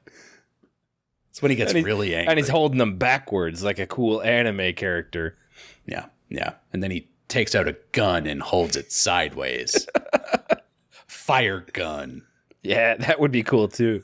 It would be pretty cool if he fashions an entire gun out of fire. Fire and it shoots tiny fire bullets. Hold on, Brendan. This is really fucking cool. Wait a minute. All right, we got to shut this off so we can like trademark that idea somehow, because that's pretty fucking cool. If the fire gun shoots fire bullets, does it get smaller every time it shoots? Well, I don't know, because theoretically, Zuko is producing the fire from within, so can he just like pump more and more fire into it? Well, he would run out of stamina. Breathing. But it comes from it seems, he would run out of MP. It would have to recharge. Yeah, that's true. He's had to pick up a little blue vial if he wanted to keep shooting fire bullets. Holy shit. Hold on. Yeah. A gun made of fire that shoots bullets that are fire. Yeah. That's very cool. Is it? It's extremely cool. And if they don't do this on this show, why did we even make this podcast? Guess that's what I'm trying to say. Yeah, fair point, So get ready for it. Iroh's got a few extra tricks up his sleeve. All right, I'm ready. One of them is a fiery gun. Bang, bang. Bang, bang, you're dead. I have a gun that I made from me. Meanwhile, Iroh is just mowing down soldiers in droves and wants to get out of here. But Zuko has a score to settle and takes the fight to Azula. Meanwhile, she ridicules him like, you idiot, you complete fucking idiot. I got you so good, you fucking idiot. You fucking ponce. You moron. I fucking pwned you so hard. You got duped. You're so stupid. I'm so smart. This is ridiculous. What are we even doing here, you fucking fool? She got him good. She shrugs off his red, fiery attacks and then gives a devilish smile and knocks him away with a bright blue flame. Mm-hmm. What do we think about the blue flame, Brendan? I think it's hotter than the orange flame. This is how actual fire works. Mm-hmm. So kind of cool that, Zuko's really taking it to her, but she's like, okay, well, let me show you what I can do. And then literally does like a better thing. Yeah, I actually, full disclosure, didn't realize she was doing lightning the first time we saw her practicing. Mm-hmm. So when I saw the blue fire, I was just like, cool, blue fire. And then it turned into lightning. I was like, oh, fuck. Oh, no. Zuko, get out of here, my man.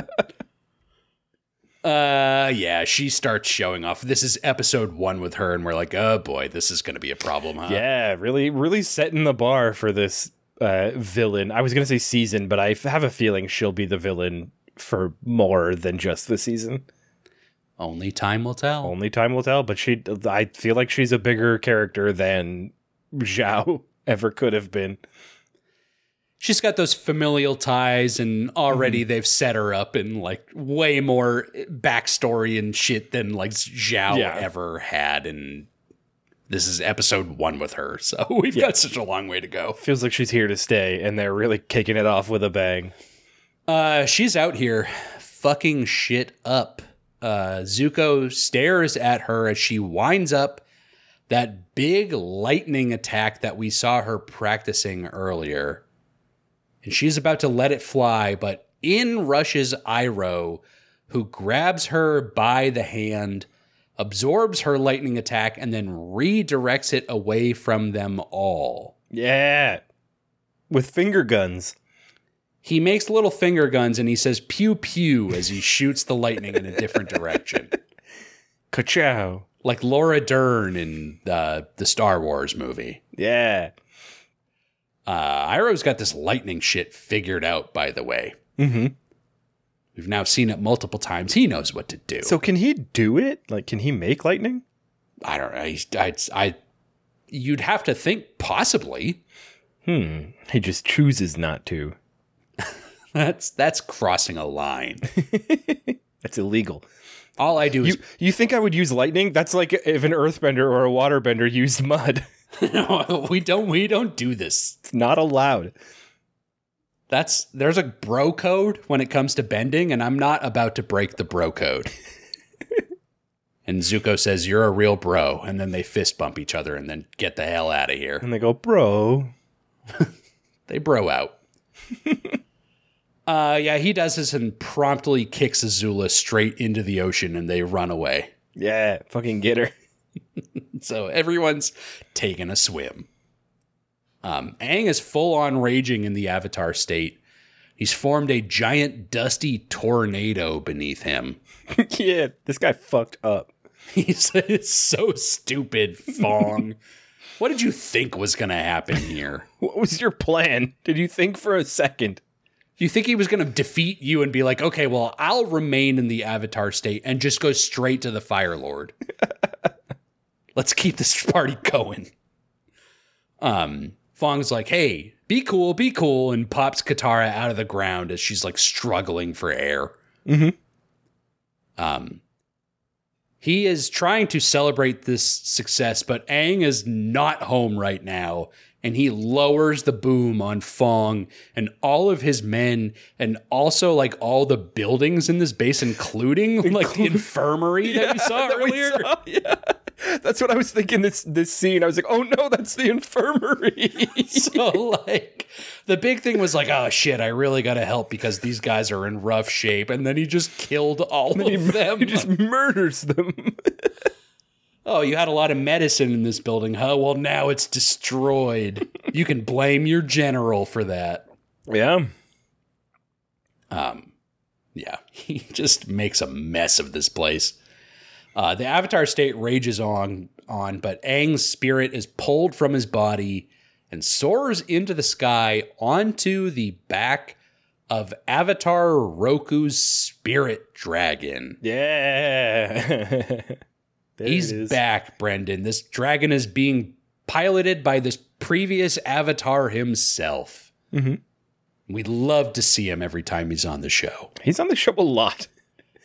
A lot more than you might think for a guy who's long dead. I was not expecting Roku to be such a staple on this show, but here he is again. Are we upset about it? I mean, I would like to see some other guys. There are hundreds of other avatars. He's got so many other, people on standby inside his body. But to this point, this is all we're kind of getting to. We get like a glimpse of Kyoshi. Is that it? Yep. We get a glimpse of Kyoshi in this scene, but like, let's hear from her. What does she have to say? What is her lesson? I'm sure she has some insight, some wisdom to share.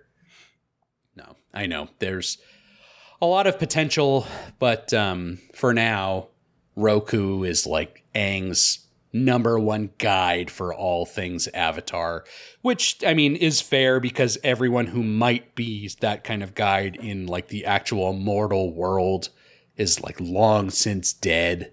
Mm-hmm. And he's the most recent Avatar before Aang, right? Yeah. Right.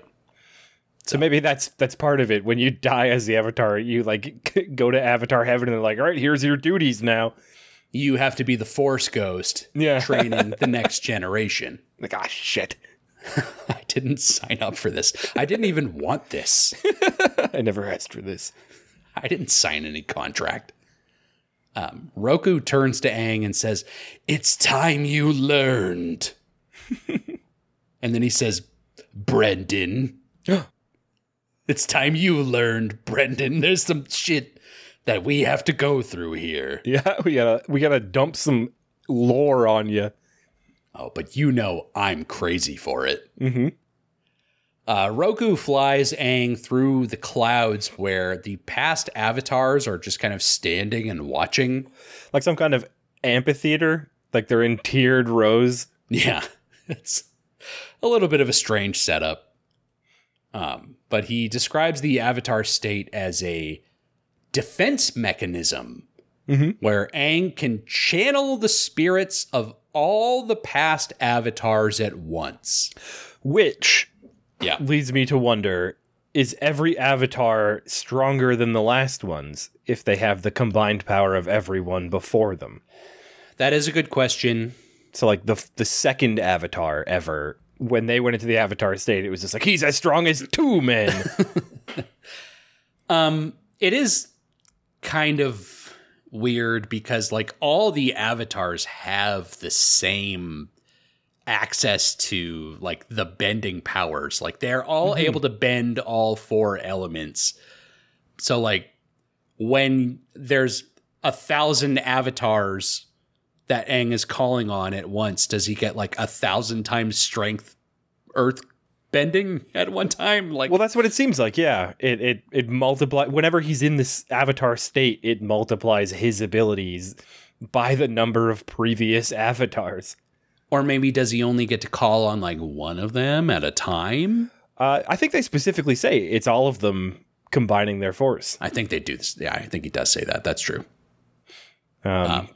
But so like I'm sitting here watching this episode thinking like, wow, those first few avatars must have like fucking sucked. It must have been terrible. Like I bet they were still impressive for their like the people around them, but like sure. If you put the first avatar up against Aang, the first avatar's got no shot. Right. Just not happening. It's a matter of perspective. You know, in their time, they were as strong compared to the other people around as Aang is now in his time compared to all of these people. It's like, you know, they always say, hey, would like LeBron James have been a star in the league at the time of like Michael Jordan back in the day? And it's like, no, it was a different game back then. So, you know. It's like, yeah, because they weren't as good at it. Yeah, people have evolved. There's so much more that we know now. They've figured it out about basketball and the Avatar. Which honestly, there's very little difference between the two of them. Yeah, that's what I've always said. Yeah, no, you're right, Brendan. Roku says to him, the glow that we always see is the combination of all past avatars focusing their energy through the avatar's body. So yeah, it does seem like, okay, well, plus one avatar, now the next one is going to be even better. Like, let's just do that in perpetuity forever. The power creep is real on these guys. Yeah, it's insane. Think about like 10 avatars from now. They're going to have Aang in there. They're going to have Korra in there, who you don't even know. Like, shit's insane. Who is Korra? We don't have to worry about that right now. We get a montage of past avatars triggering the avatar state. Just like you said, we do see Kyoshi, who we've only seen in like statue form. We don't know much about this person. We've heard about her and we've seen her statue, and that's pretty much it. No, but here we get to see her. She does kind of have like the least cool moment of this Avatar montage. She's just like on a beach or some shit, and she does like a stance, and then it's over. There's like two big stone statues that she sends flying towards the camera, but like I feel like anyone could do that. Any Avatar could do that. Even any Earthbender could probably do that. It's a little underwhelming, to be honest. There's a water tribe Avatar on a boat, that summons just an absolutely massive wave beneath him. And capsizes his own boat. And sinks and dies, and then the next avatar is born. That would be really good. That would be pretty silly. A female airbender avatar summons a mighty wind that blows across like this gigantic sprawling valley. Mm-hmm. Which is kind of fun because it's like the previous airbender avatar, but also I think is the first female airbender that we've ever seen on this show. Oh, yeah. No, it's true. Well, yeah, probably. I can't think if there were any like little girls in the flashback scenes of Aang's village. I don't think so. I'd be willing to believe that there weren't. No. I don't believe there was. I believe this is the first one that we get. At the risk of messing up this person's name, I think it's Avatar Yang Chen. That's the airbender? Is the airbender? No, I gotta Google it to make sure I got it right. So we don't get any emails about it. I don't want to sound like a fool. Brendan, I'm pretty sure, yep, I was right. So nice. I'm feeling good about it.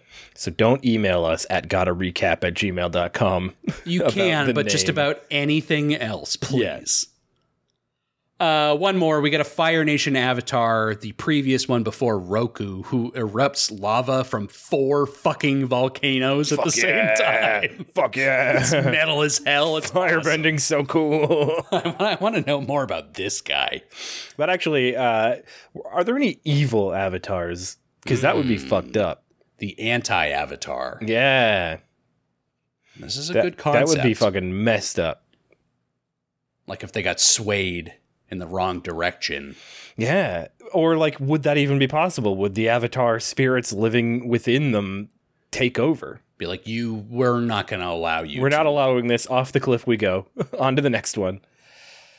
I don't know. Never mind. I'm not going to say anything. We don't learn about this in Avatar The Last Airbender, so like I'm not risking too much spoiling things for you here, but like there is a specific canonical reason why like the Avatar is the force for good in this world that we do learn about in later iterations. Do they talk about it in the first Avatar? They do, which I know is a thing you've seen. Yeah. But it is kind of explained there that like, yeah, the Avatar is fighting for like good and is something that we've talked before, like the sense of balance in this world. Right. Like balance between the elements, balance between like man and spirits. Like the Avatar is like that kind of bridge that holds, it's like the glue that holds the entire world together.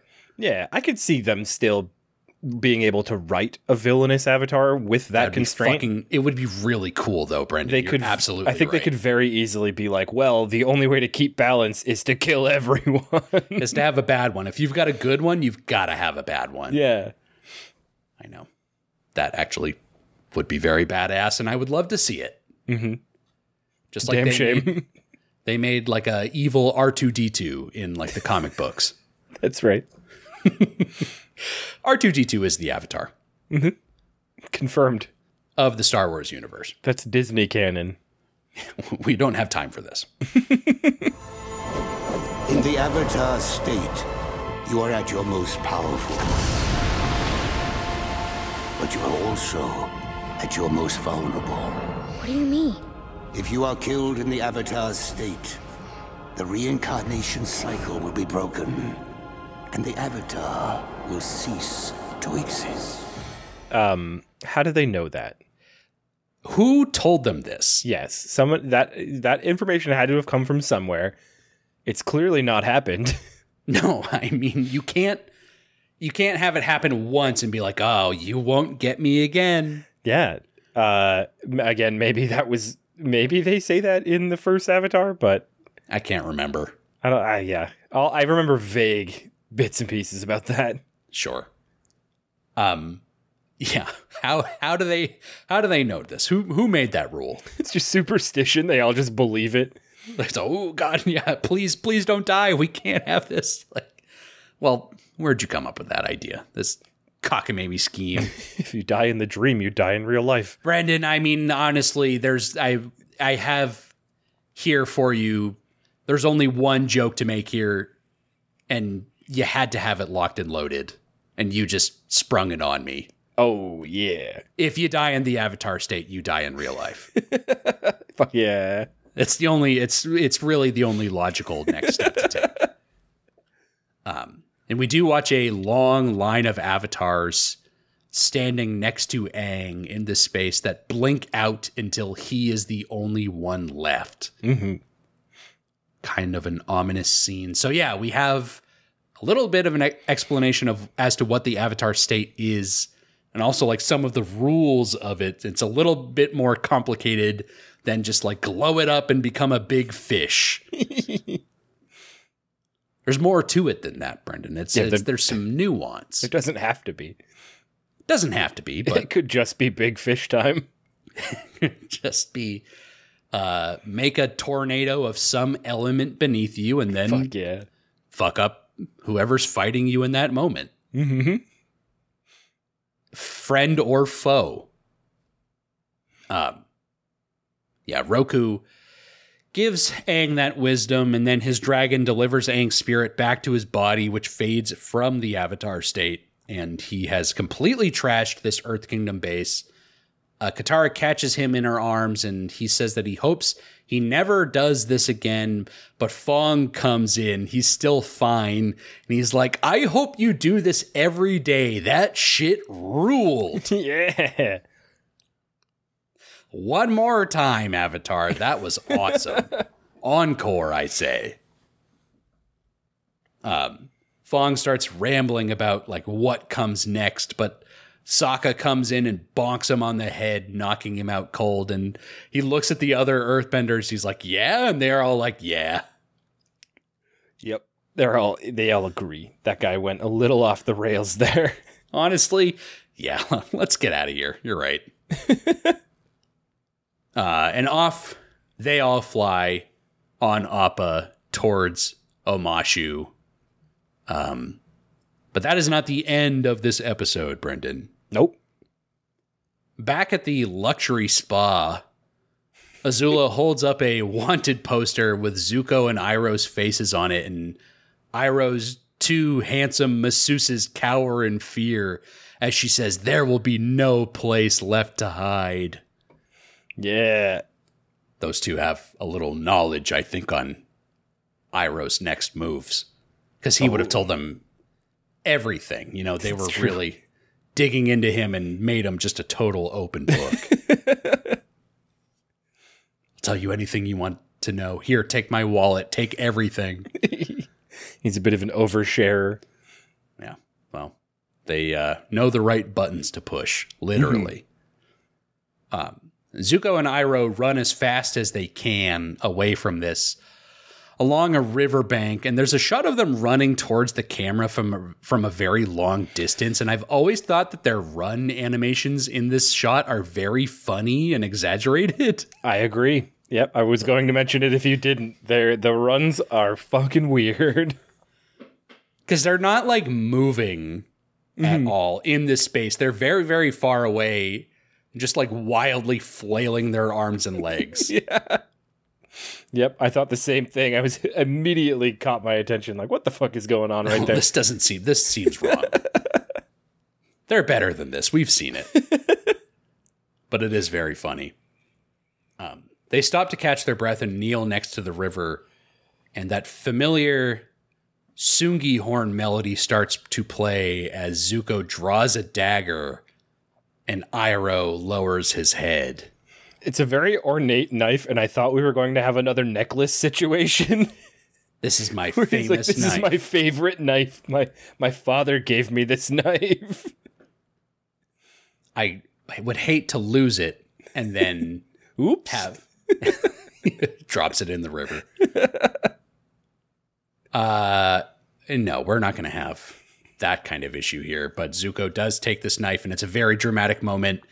And he plunges the knife into his gut and pulls it out and hands it to Iroh and says, "It's your turn, Uncle." Both kill themselves. It does have that level of weight. It does, yeah. No, he examines the knife and holds it up to his signature ponytail that we just do not spend enough time talking about on this show. No, I can't wait to talk about it more. There's more to be said. In the future. But this is the end of its time with us right now. He takes that knife and cuts that bad boy right off. Mm-hmm. Oof. It stings. I'm not sure of the meaning of this gesture.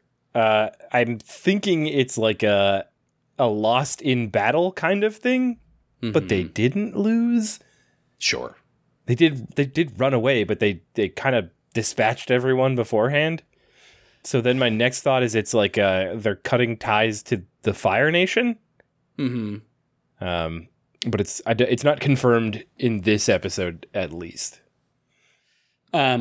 You are right in that, like, I kind of looked this up a little bit to see what people had to say, and it is mostly meant to represent, because he hands the knife to Iroh, who does the same thing with his little stubby top knot that, like, you hardly ever remember is even on the top of his head. Yeah. But this is meant to represent them, like, cutting their ties with the Fire Nation and also, like, cutting their connections to, like, the lives that they lived up to this point. Okay. I like that symbolism better than, like, the lost in battle thing, because that just doesn't fit. But, like, every other time I've seen this in a show, that's the idea. No, yeah. This makes a lot more sense for where they have now gone, even in just, like, the last couple of episodes. Like, they've strayed so far from the path of, like, the Fire Nation. And this is meant to say, like, yeah, like, this is... we are no longer a part of this, basically. Although I do think it's funnier to read this as them, like, trying to hide their identities by, like, cutting their hair off. Yeah. No one will recognize us now. Yeah, Zuko's defining feature was his ponytail, not the gigantic burn that's on his face. Somebody holds up the wanted poster and, like, looks between them. He's like, nope, no ponytail. No, that can't be him. They hold up the one to Iroh, and the literal only difference is the tiny little stubby knot that was on the top of his head. No, this is not the same guy. No, different guy. Carry on. You're free to go, sirs. No, their lives are forever changed, and our perception of this show is forever changed as episode 21 comes to an end. Hell yeah. Yep. Brendan, the Avatar State. Oof, a beefy episode. We've been recording for much longer than I think we expected to, but yeah, there's a lot that goes on here. Yeah, it's a very, excuse me. Yeah, it's a very loaded episode. There's a lot of plot threads, reintroducing characters for the new season, introducing, I'll say brand new characters. We've seen her already, but she's essentially a brand new character to the show. And then just kind of like setting the stakes for all the characters currently. I think it was a really good episode. I think it might be one of the best episodes so far for me. One of the best episodes, and even without doing like any of the big kind of epic moments that we've had in some of the other episodes that we consider to be like among the best. Yeah. It like sets up new storylines and provides even like more context for things that we already knew about. And is like a cool, what I kind of like about this episode, because we've always had on this show so far, like we've always had, well, we've got Aang and Aang's mission, and then we've got like Zuko and Iroh and kind of them chasing Aang along his mission. Like everything they were doing was in relation to like trying to catch up to him. Yeah. Yep. And now this is almost like a split where it's like, okay, well, Aang is going to continue on that. But now we've got Zuko and Iroh like kind of figuring out their own thing. They've got their own fish to fry now, and like bigger concerns like completely separate and independent, and like their storyline, at least to me, is like now more, maybe not more, but like as interesting in like a completely different way than Aang's storyline is. Like we can have, it's not even like an A and B plot. It's like two concurrent plots that almost like feel like they have almost equal weight to me in completely different ways. I actually almost made a joke about how Zuko's plot in this episode was the A plot for the episode. Yeah, no, I mean, undeniably, I think in this episode, like the events that happen with them are probably like more important than what happens with Aang. More impactful to the overall narrative of the show. But I hadn't considered what you said, where like this might be a split from his goal to capture Aang. But I think that makes a lot of sense, that this could be like a turning point for him. So I'm wondering, like, okay, but then if that is the case, what are they going to do until book 3? Right. So I'm interested to see what they get up to now, and like what they set as goals for themselves as like fugitives from the Fire Nation. And we even know, based on like from what Zuko said at the top of this episode, that is still very much like top of mind for him, is capturing the Avatar and doing all of like the Zuko honor stuff that he has talked about for this entire television show. But like maybe that has to change. Like, I mean, certainly it has to change, because he spent most of this entire show being in some position of power, even if it was like an embarrassing, like lowly position, kind of banished from his former title and stuff like that, but still like some kind of resources and official stance where like this is what Zuko is doing out here and is sponsored by like the Fire Nation government to do it. Yeah. And now it's like, okay, well, he has now had to completely cast that aside. So like, how does he still get what he wants, but with like a very new reality for what like he's facing? It does make things interesting and perhaps lead to some paths where Zuko can make some choices. I don't know. A very strong start to the season, I would say. I would completely agree. Very excited to see what they do with it. Also very excited to see Boomy. Oh man, I know we're dying to see the guy. And I better left unsaid here, Brendan, but there was also a scene earlier where they were pinpointed on the map. We knew exactly where Aang was at a moment in time, which we rarely get. Which is very rare. I think we've had conversations about like, how do we, if we were to try to map where he is at any given point, we got a very definitive "you are here" scene. Yeah, a big red X on a map. Yep. Or just like a little photo of Aang's head, like smiling at us. Yeah. So I thought that was kind of fun. We appreciate it. We need a little context, because most of the time we're just like, well, he's on another wacky adventure and God knows where. It does raise questions about how long it takes to travel on this planet, though. Because they are right at the midpoint of the map, like right in the goddamn middle. And they came from the very north. The very, very top. So how long were they traveling? How much time did we lose on that boat? Sailing on a ship, yeah. Yeah. And why did it take them so long to get to the north if it wasn't a long time to get back down here? Where were Iroh and Zuko? Like, what fucking luxury spa were they at where they weren't immediately like turned into the local authorities? Like, what location is this? Yeah, we don't know where they are. They could be anywhere right now. We know that they got there by clinging to driftwood for weeks. Is at least the story that Iroh's telling. Yeah, but all of his troubles melt away at the hands of those handsome gentlemen. But I thought that was interesting. I was like, oh, finally, I know where they are. I know. Will it last? Probably not. We'll see. Locations are a little nebulous on this show, but okay. That is episode 21, The Avatar State. A damn good way to start off season 2. Yep. Very strong opener. We're very happy about it. We hope that you are all very happy to take this journey through season 2 with us. Mm-hmm. If you want to let us know your thoughts on this episode, anything Avatar related, gottarecap@gmail.com is the email address you can reach us at. Send us your thoughts, your questions, anything you have, and we will be thrilled to read that on the show. Yes.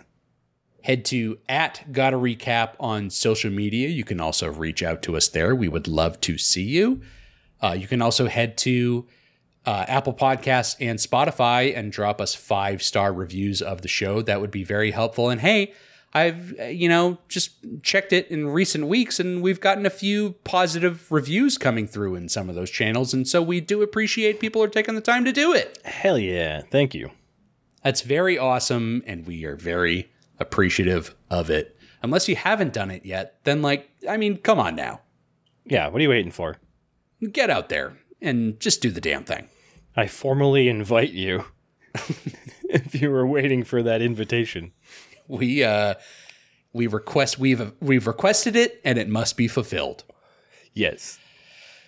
Brendan, the Avatar State, huh? Yeah. You can call on all your past lives whenever you need, huh? Yeah. And we'll call on all of our past listeners to be future listeners of episode 22 when it comes out next week. Is that fair to say? Yeah. Thank you, future listeners, in advance for joining us then. We'll see you all next week. Thank you so much for listening. Goodbye. Bye.